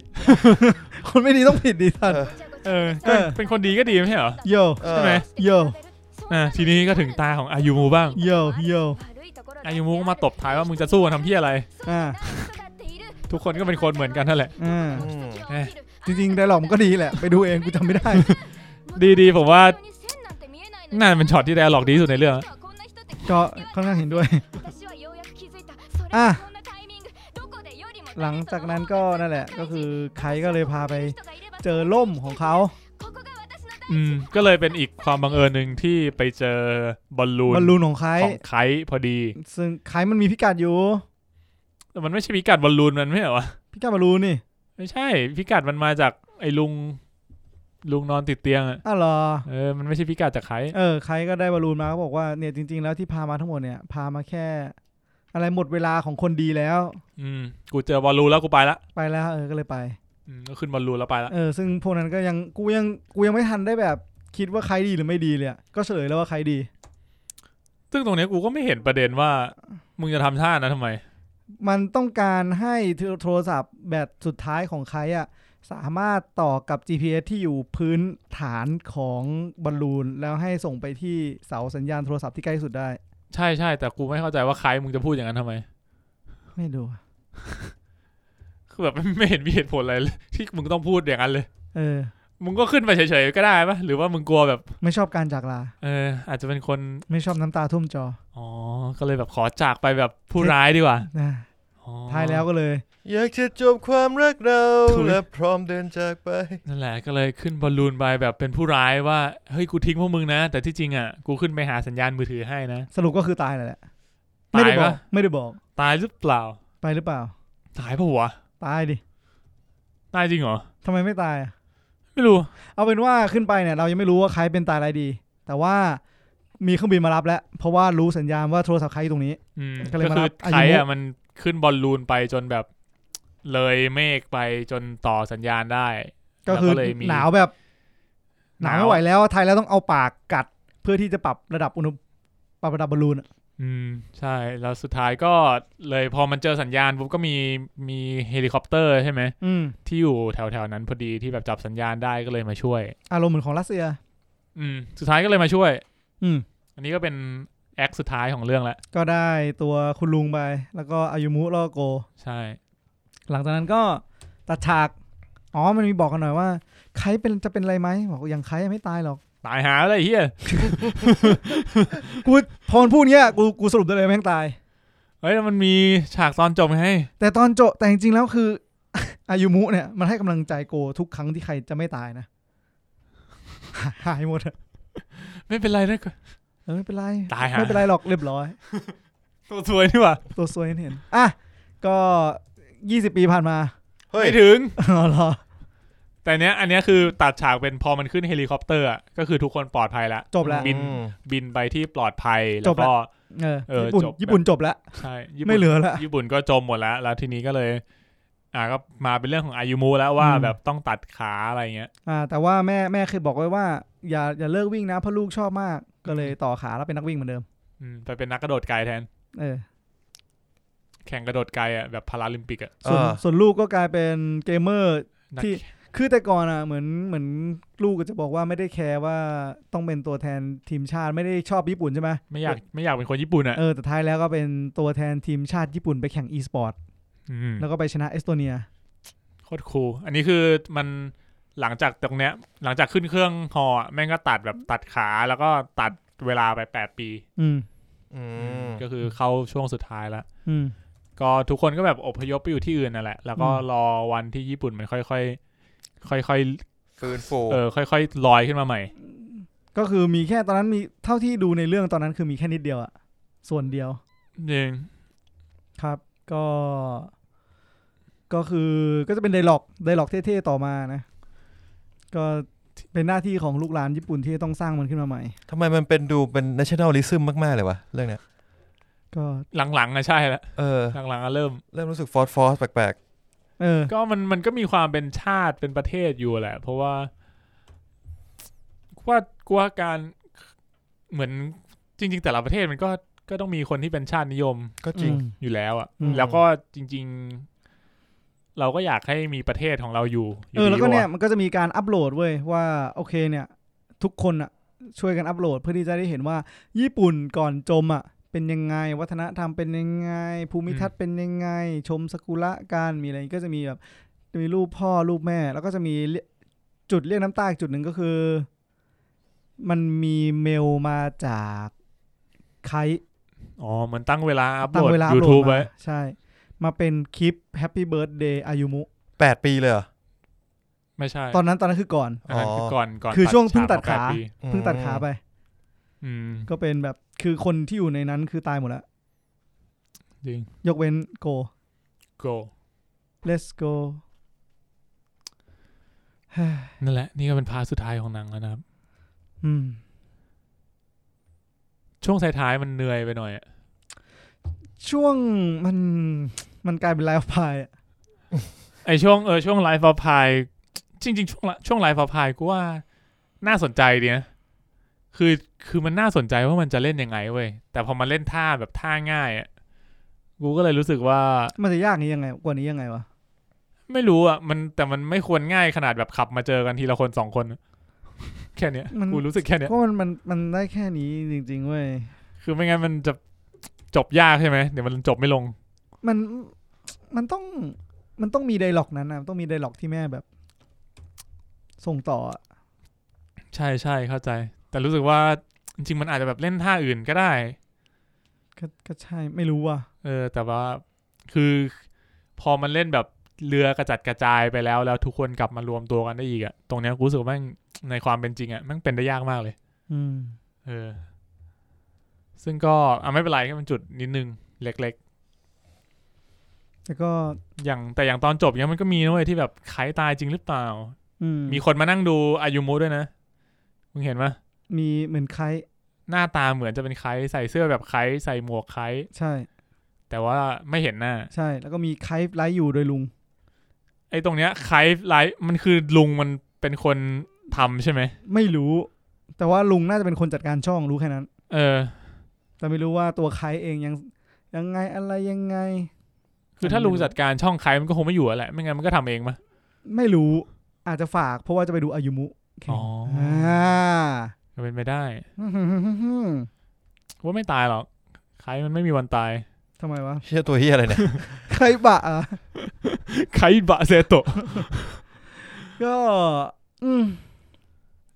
ตอนจบก็อย่างที่ตั้นบอกแหละมันก็มีความ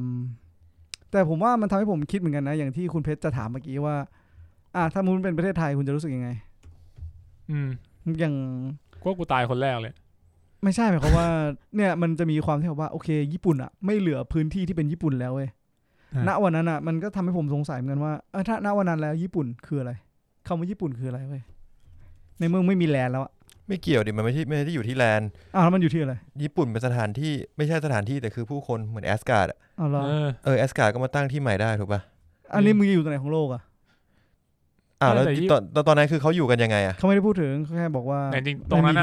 มันพูดนิดนึงคือแค่บอกว่าคือพอญี่ปุ่นมันจมอ่ะตอนแรกมันก็มีพูดคุยถึงว่าอาณาเขต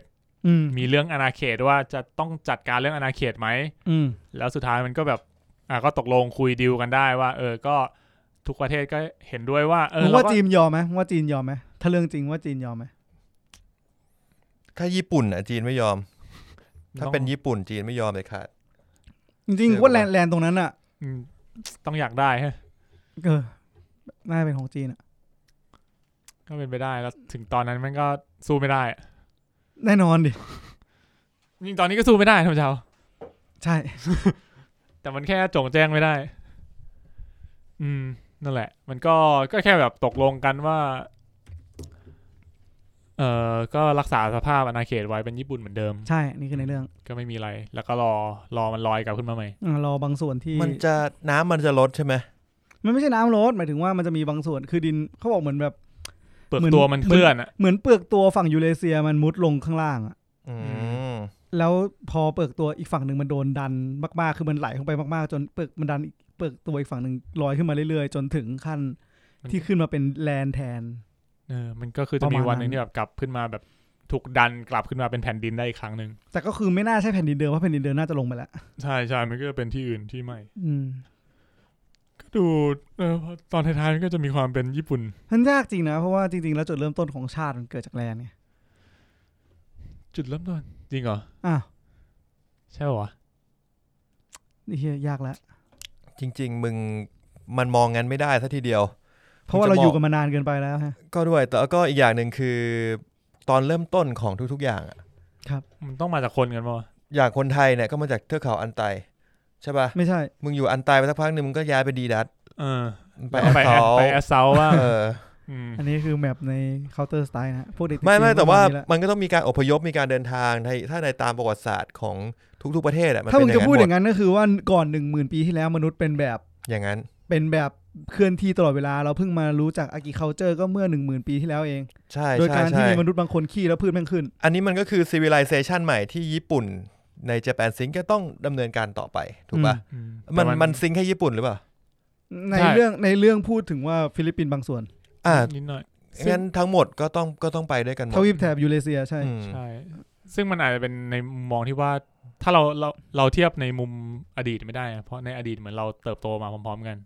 แต่นี่คือมันแค่ส่วนหนึ่งที่จมลงไปประเทศอื่นมันก็ยังอยู่ของมันใช่เพราะงั้นไอ้มุมมองของชาติในสมัยก่อนกับสมัยนี้มันไม่เหมือนกันอยู่แล้วใช่ในเรื่องแบบชาติในเรื่องประเทศ nationalism หรือว่าในเรื่องเชื้อชาติเผ่าพันธุ์อะไรเงี้ยมันคนละมุมมองกับอดีตอยู่แล้วแล้วก็แบบอย่างที่เราเห็นอะเรารู้สึกว่าความเป็นวัฒนธรรมญี่ปุ่นอะมันถูกจารึกไว้ในทั้งวิดีโอรูปภาพถ่ายทุกอย่างแต่มันไม่ได้มีอยู่ณตรงนั้นแล้วยากเหมือนกันนะพอคิดว่าแบบแล้วคนที่โตมาต่อมันจะสืบทอดวัฒนธรรมญี่ปุ่นมาจากไหนวะใช่อย่างเช่นแบบตอนแรกคิดแบบง่ายๆเว้ยเพราะว่าในอนิเมะมันมีแบบคนที่ชอบคอสเพลย์อย่างเงี้ยคือเหมือนกับว่าการคอสเพลย์มันก็อาจจะแบบมันถูกหล่อล้อมจนกลายเป็นส่วนหนึ่งของวัฒนธรรมโลกของญี่ปุ่นอะไรเงี้ยแล้วก็แบบด้วยความที่แบบเราเห็นแล้วเราชอบเราก็เลยอยากไปคอสเพลย์บ้างอะไรเงี้ยแต่ถ้าเกิดในวันนึงที่แบบมันไม่มีตรงนี้อยู่แล้วแล้วมันจะสามารถสานต่อพวกวัฒนธรรมพวกนี้ได้มากน้อยแค่ไหนมันไม่มีคนที่แบบไม่มีคอสเพลย์ไม่มีซามูไรไม่มีชินจูกุ ไม่มีอะไรพวกนั้นแล้วอะไรเงี้ยก็เป็นเรื่องที่ต้องฟื้นฟูมันทำได้เว้ยมันทำได้เว้ยกูเชื่ออย่างนั้นทำได้เว้ยมันแค่มันไม่ใช่ นี่ใช่ไหมญี่ปุ่นไม่ใช่สถานที่แต่คือผู้คนจริงๆประเด็นพวกนี้มันก็เหมือนเคยมีคนตั้งคำถามเหมือนกันนะว่าอังกฤษณตอนนี้เป็นอังกฤษมันแบบคือวัฒนธรรมมันจะถูกแบบไปต่อเรื่อยๆถูกไหมอิมิแกรนที่เข้ามาวัฒนธรรมอิมิแกรนที่เข้ามาอะไรเงี้ยหลายๆอย่างก็ถูกพัฒนาไปเรื่อยๆทางวัฒนธรรมอ่ะผมว่าวัฒนธรรมมันคือส่วนหนึ่งที่มันจะไปต่อได้คือมันต้องรู้จักเปลี่ยนแปลงมันต้องอัดแอปตามยุคสมัยอ่ะมันเหมือนนี่เลยมีประเทศไหนนะพวกแบบแถบฝรั่งเศสวะที่แบบอิมิแกรนเยอะๆใช่จนเขาก็เลยพูดถึงว่าแล้วจริงๆวัฒนธรรมที่เป็นอยู่ทุกวันเนี้ยมันเป็นฝรั่งเศสหรือเปล่าหรือว่าจริงๆแล้วมันเป็นของอิมิแกรนที่รับเข้ามาหรือว่าจริงๆแล้วมันแบบรวมกันไปจนไม่รู้แล้วว่าจุดเริ่มต้นมันเป็นยังไงซึ่งถ้าถามผมว่ามันก็วัฒนธรรมมันก็เป็นสิ่งหนึ่งที่มันต้องอีโวป่ะมันก็ต้องมีวัฒนาการตามโลกไปตามสถานการณ์เห็นด้วยมันไม่ได้มีอะไรที่แบบจะเหมือนเดิมตลอดเวลาก็ควรจะบันทึกไว้แหละก็บันทึกไว้ใช่แต่มันก็ต้องปรับตัวไปต่อมันไม่ได้แปลว่าเราจะต้องอยู่ในวัฒนธรรมนั้นตลอดไปหมายถึงว่าวัฒนธรรมแบบ10 ปี20 ปีทุกคนยังใช้ชีวิตแบบนี้มันก็อาจจะไม่ใช่นะสักทีเดียวจริงก็ผมก็ชอบชื่อของตัวละครหลักของเราทั้งสองคนนะโกแปลว่าไปอายุมุแปลว่าเดินครับจริงปะเนี่ยจริงมึงไอโกแปลว่าไปนี่กูนึกว่ากูกำลังจะด่าโกแปลว่าไปจริงโกว่าไปจริงไอสัตว์ก็ได้มันบอกว่าแม่มันตั้งชื่อว่าแบบมันจะมีไดอะล็อกพูดในเรื่องเลยคูลๆหน่อยว่าแบบแม่ตั้งชื่อลูกว่าโกเนี่ยเพราะแม่อยากให้ลูกเดินไปข้างหน้าส่วนแม่ตั้งชื่อลูกว่าอายุมุเนี่ยถึงแม้ลูกจะไปอย่างช้าๆเนี่ยแต่ลูกก็ไปอย่างมั่นคงไปอย่างมั่นคงแล้วก็ไม่มีวันหยุดนะโอ้ยก็ไม่ได้หรอกแบบมีวันหยุดหน่อยมีวันหยุดหน่อยก็ดีนะเหนื่อยไม่ต้องอยู่หรอกแค่เดินเองเฮ้ยนี่ไงไอสัตว์เฮ้ยใจเย็นดิผมว่านั่นก็แหละนั่นแหละครับเจแปนซิงครับมีอะไรประทับใจไหมในเรื่องนี้คุณชอบประทับใจฉากไหนที่สุดฉากไหนเหรอถ้าถามผมก็คงเป็นช่วงไดล็อกแรปละมั้งเป็นไดล็อกที่ดีนะผมว่ามันก็ทำให้เราได้เห็นมุมมองหลายๆแบบก็มีบางเรื่องที่เราอาจจะรู้สึกว่าเฮ้ยเราก็เคยรู้สึกแบบนี้บ้างเหมือนกันจริงๆตอนจบก็ดีนะหมายถึงว่ามันทำให้ได้คิดหลายๆอย่างทั้งเรื่องของความเป็นญี่ปุ่นอะไรเงี้ยความเป็นไทยถ้าวันหนึ่งไม่มีแลนด์แล้วจะเป็นยังไงสิ่งที่เหลืออยู่แต่ความทรงจำของคนรุ่นเก่าที่อยู่ในอดีตคนรุ่นใหม่จะสืบทอดยังไงได้ดิวะมันก็ต้องสืบทอดให้เข้ากับโลกของเรานั่นแหละต้องปรับตัวนะอย่างแบบมันก็จะมีเรื่องที่แบบว่าต้องเป็นคนญี่ปุ่นเท่านั้นในเรื่องเห็นไหมที่แบบว่าถึงจะขึ้นเรือขึ้นโป๊ะไปด้วยกันได้มีความแบบญี่ปุ่นใช่ก็จะเป็นแบบคนญี่ปุ่นหัวโบราณป่ะไม่ดูใช่ไหมว่าหัวโบราณดีไหมแต่คือแบบก็เขาก็เหมือนว่าเขารอดได้แล้วเขาก็อยากจะให้สิทธิ์คนที่ขึ้นชื่อว่าได้รับเลือดเนื้อเชื้อไขจากคนญี่ปุ่นล้วนเหมือนพวกเขาเท่านั้นก่อนไอ้ตรงเนี้ยตอนนั้นผมก็คิดนะว่ามันจะญี่ปุ่นได้สักแค่ไหนกันถ้าเราย้อนกลับไปอีกสักหน่อยนึงคนเรามันญี่ปุ่นแบบความเป็นญี่ปุ่นมันก็ไม่ได้ 100% ขนาดนั้นมั้ยเหมือนกับว่าพอบอกว่าถ้าเราขึ้นเรือได้ด้วยคนไทยแท้เท่านั้น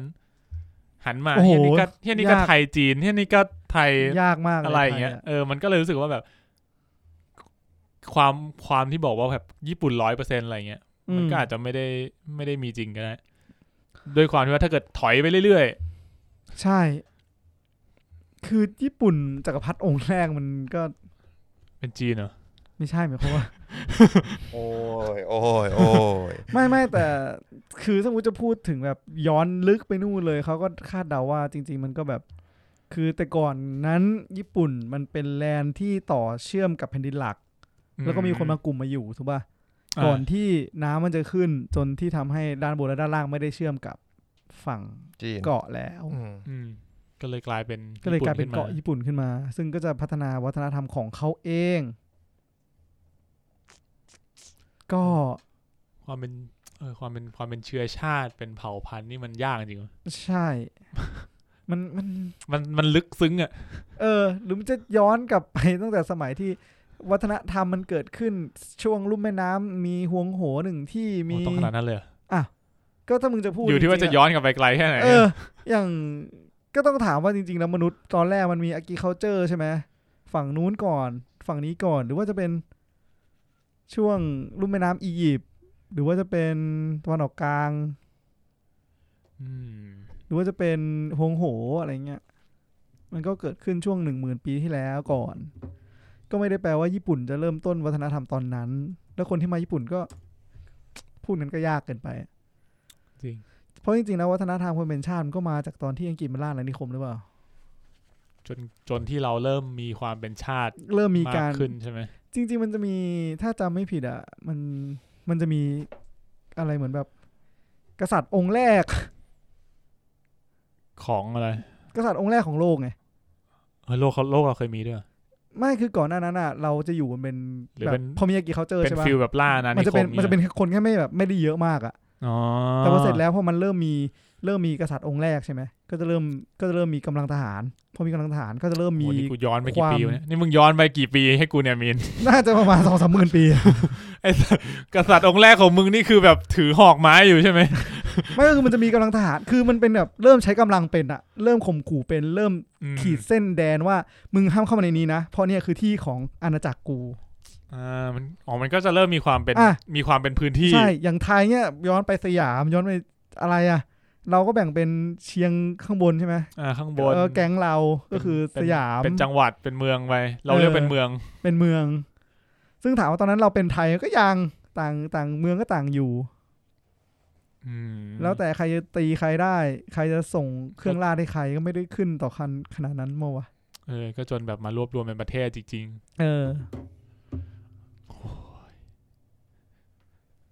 แต่ว่าญี่ปุ่นคงไม่ต้องทำถึงขนาดนั้นหรอกรอให้ประเทศลอยขึ้นมาเดี๋ยวผมว่าของผมเนี่ยฉากประทับใจนี่มีไหมผมว่าผมประทับใจฉากเลยฉากที่มือพ่อกระเด็นมาประทับใจอะไรตรงนี้วะเนี่ยรู้สึกแบบโอ้โหมันต้องอย่างงี้สิวะเอาเลยเพื่อนนั่นแหละครับสมแล้วที่เป็นคนอ่านเมนูคนบาป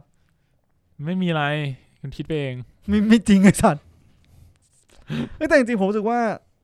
พออ่านแม่งนอกเรื่องช่างผมไปก่อนไปฟังฮิวเซอร์นะไปฟังฮิวเซอร์กูไม่ได้พูดไงลองไหมสักวันเดี๋ยวไปอ่านเดี๋ยวกูไปเล่าให้ฟังได้กูไปด้วยน่าสนใจไหมกูเคยอ่านอยู่ไหนวะหนังสือเนี่ยน่าอยู่ที่บ้านแต่ทั้งนี้ทั้งนั้นนั่นก็ไม่เกี่ยวกับเจแปนซิงนะใช่ครับก็ผมว่าวันนี้เจแปนซิงก็น่าจะหอมปากหอมคอคุณตั้นฟังแล้วเป็นไงครับรู้สึกว่าเรื่องนี้ผมทำหน้าปกให้เสร็จละสุดยอดให้คะแนนความดาร์กเท่าไหร่ดีมันฝืนนะเรื่องเนี้ยเท่าที่ฟังคุณเล่านะมีความฝืนอยู่มีความฝืนคือไม่แต่ผมว่ามันน่าจะมีความซิมโบลิกหลายๆอย่างอะไม่รู้ดิพูดเล่ามายังเก็ตไม่เก็ตซิมโบลิกแต่ว่ามันมีหลายๆอย่างที่ผมรู้สึกว่าตั้งใจให้มันดาร์กเกินไปโดยเฉพาะช่วงหลังๆผมรู้สึกว่าไม่ make sense อันเนี้ยอันนี้มากไปทำไมอะก็อยู่ในทะเลอ่ะมีน้ำกับทรายมองไปทางใดไม่เคยเห็นใครมาตึงพามพามก็ได้โอ้โคตรแห้งไอ้สัสผมรู้สึกว่าตอนหลังมันแค่ยัด tragedy มาเพื่อเอาดราม่าผมว่ามันอย่างแล้วแบบมาพอมันมารัวๆมันเริ่มรู้สึกว่าแบบมันก็จะเริ่มรู้สึกแบบคาดเดาว่าเราก็ว่าตัวนี้ก็ตายไปเหอะแบบไอ้นักวิ่งที่อยู่โดนคลื่นซัดอ่ะแม่งเหมือนสร้างสถานการณ์มาว่ามึงต้องตายตรงนี้แล้วใช่แค่นั้นแหละไม่แต่มันก็ต้องใช้จะว่าไปจริงๆแล้วมันก็เหมือนแบบทำให้ใช้ความกล้าเพื่อที่จะทำในสิ่งนั้นอ่ะคือมือคนนี้เงียบมาตลอดใช่ป่ะล่ะต้องวิ่งฮะจังหวะท้ายแล้วก็แบบก็ต้องทำก็แปลว่าคนที่เหลืออยู่ตอนนี้คือทุกคนสำคัญสำหรับเขามากกว่าที่เขาจะปล่อยให้ใครสูญเสียไปหรือเปล่ากำลังคิดว่าจังหวะนั้นมันต้องตายอ่ะทำอะไรไม่ได้งงแต่ก็งงนะตอนแรกมันก็ดูแบบคลื่นมันก็ค่อยๆซัดแบบตึม ตึมมึงเคยนับคลื่นได้หรอวะพอมึงลงวิ่งเท่านั้นแหละไอสัตว์คลื่นใหญ่ซัดตัวหายไปเลยกูงงมากไม่กล้องมันแค่ให้มึงดูตรงนั้นไงอ๋อจริงๆคลื่นตรงอื่นมันอาจจะแรงก็ได้ยิมก็มีวิธีนับวินาทีอยู่ฮะที่มันนับแบบ101 102เพราะมันพยายามจะนับแหละแต่คือลมทะเลอ่ะมันแค่นับมันคือมันนับได้แค่คร่าวๆแหละว่าแบบกี่วิอะไรเงี้ยที่คลื่นจะมาทีนึงซึ่งไอ้แค่10 วิเนี่ยมันคือมึงระดับยูเซนโบล์อ่ะจริงนั่นแหละก็ทำได้ดีที่สุดแล้วของที่ทุกคนสามารถจะทำได้จริงก็ผมว่าเรื่องนี้มีหลายๆอย่างที่เดาง่ายแล้วก็พล็อตยังไม่ตอนช่วงท้ายผมว่าจริงๆมันมีอะไรที่น่าจะทำให้มันแน่นได้มากกว่าเนี้ยแต่ด้วยทิศทางที่เรื่องมันเลือกเดินไปอ่ะทำให้กลับกลายเป็นว่าทำให้ผมรู้สึกว่าเรื่องมันแบบอีซี่ไปแบบทุกอย่างลงล็อกไปหมดอะไรเงี้ยก็จริงซึ่งที่จริงมันสามารถทำท่าอื่นให้ได้ผลแบบเดียวกันผมคิดว่ามันทำได้ก็เลยช่วงท้ายๆรู้สึกดรอปไปจังหวะเสียแม่สำหรับผมแบบสองจิตสองใจเหมือนกันนะว่าควรไม่ควรอะไรวะไม่หมายความว่าแบบแม่ตัดสินใจแบบนั้นมันดีหรือไม่ดีผมแค่รู้สึกว่าจริงๆแล้วในหัวผมอะมันมีความเป็นไปได้ตั้งมากมายที่แบบจำเป็นต้องไปตรงนั้นไหมจำเป็นต้องไปตรงนั้นณตอนนั้นไหมจำเป็นต้องทำท่านั้นไหมแค่เชือกอะคือแบบในชีวิตจริงอะกูว่าไม่ควรอะไม่ทำอะกูไม่ทำแน่นอนกูไม่ให้ใครทำอะจริงคือสิ่งมีชีวิตใต้น้ำตอนนั้นมีอะไรบ้างมึงก็ไม่รู้เว้ยจริงการที่มึงจะลงไปแล้วทำภารกิจสำเร็จแม่งแบบต่ำกว่าในหัวผมว่ามันต่ำอ่ะคือมันกลางทะเลอ่ะมันไม่ใช่สระน้ำอ่ะแค่ดำลงไปแล้วแบบดำขึ้นมาตรงๆตอนมืดๆอ่ะลืมตาในน้ำทะเลเย็ดแค่มึงทำได้ป่าวะไม่น่าน้ำทะเลเคยพยายามได้แต่ว่ามันได้ไม่นานแสบ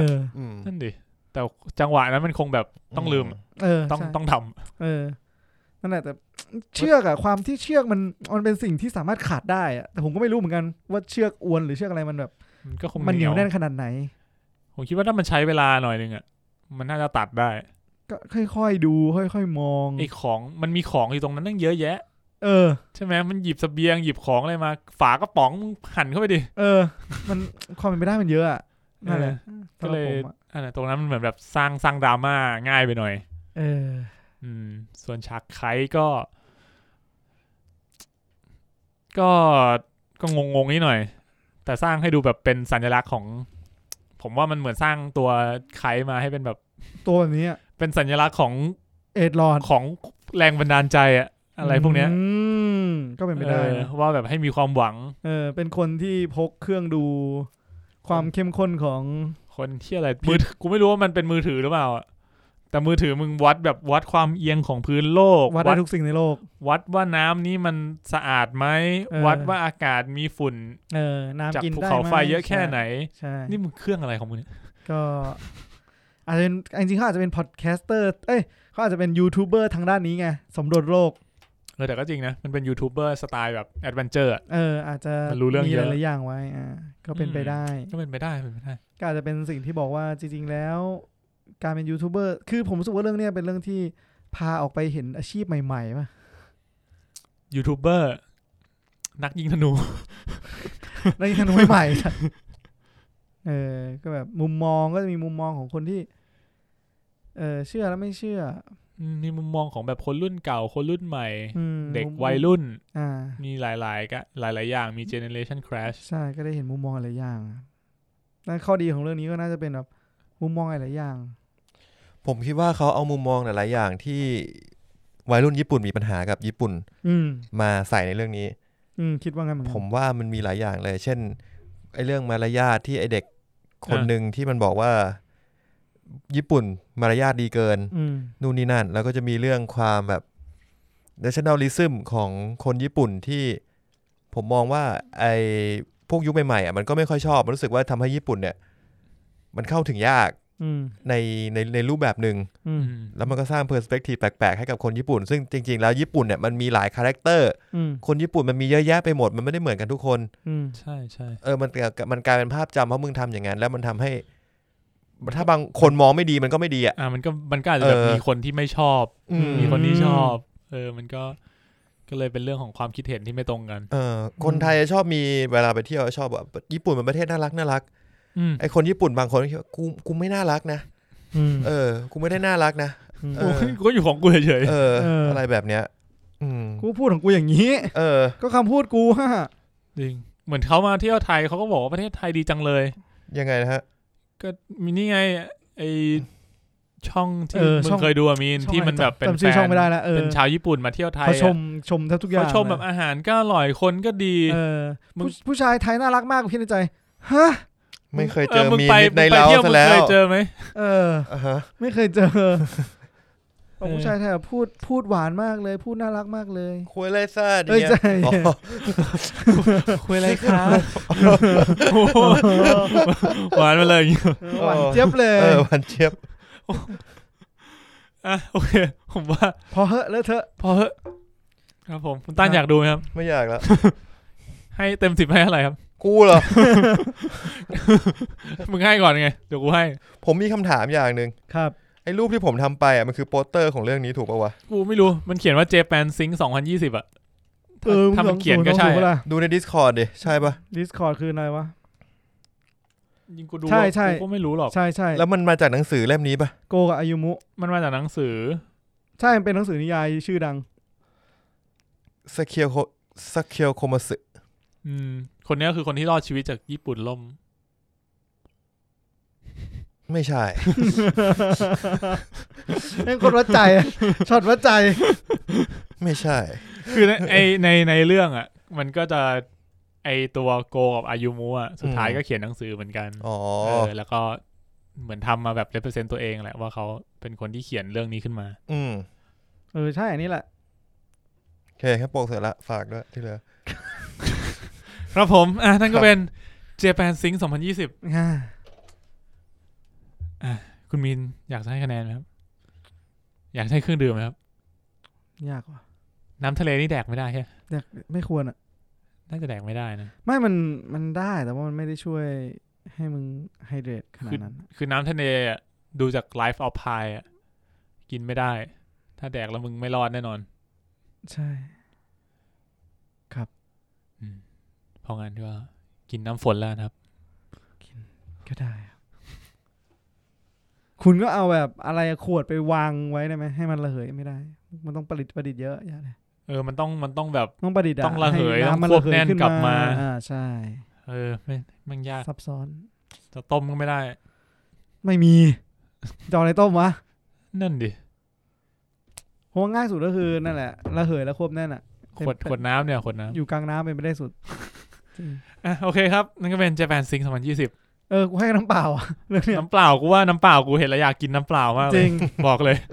ช่วงที่มันแบบอยู่กลางทะเลนี่ทุกช่วงอ่ะ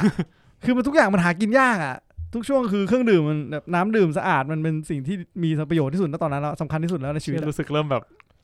ว่าแล้วกินน้ำสมัยดีกว่าครับการที่เราดื่มน้ำเปล่าเข้าไปเนี่ยเราไม่รู้เลยว่ามีค่าแค่ไหน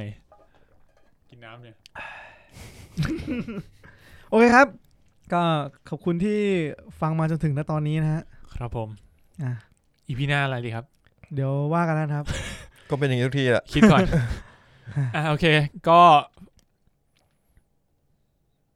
อะไรวะมึงก็จบเลยนึกอยู่คงจบอะไรวะฝากติดตามครับฝากติดตามเพจรูม58 Podcast ของพวกเราด้วยนะครับก็จะมีอัปเดตรายการที่เราได้พูดถึงตอนต้นของวันนี้ไปทุกรายการเลยวันนี้เราไม่ได้พูดตอนต้นมานานมากนานมากจริงแล้วก็ติดตามเพจรูม58 Podcast ติดตาม Twitter ของพวกเรา @mnlpodcast หรือว่าจะ #mnlpodcast มาคุยกันก็ได้ครับก็ได้ครับผมครับวันนี้วันจันทร์เองเหรอใช่ครับว่ะโหยกูอยากกลับไปนอนแล้วโอเคครับก็ขอบคุณมากครับครับผมแล้วพบกันใหม่ EP หน้าครับผมสวัสดีครับ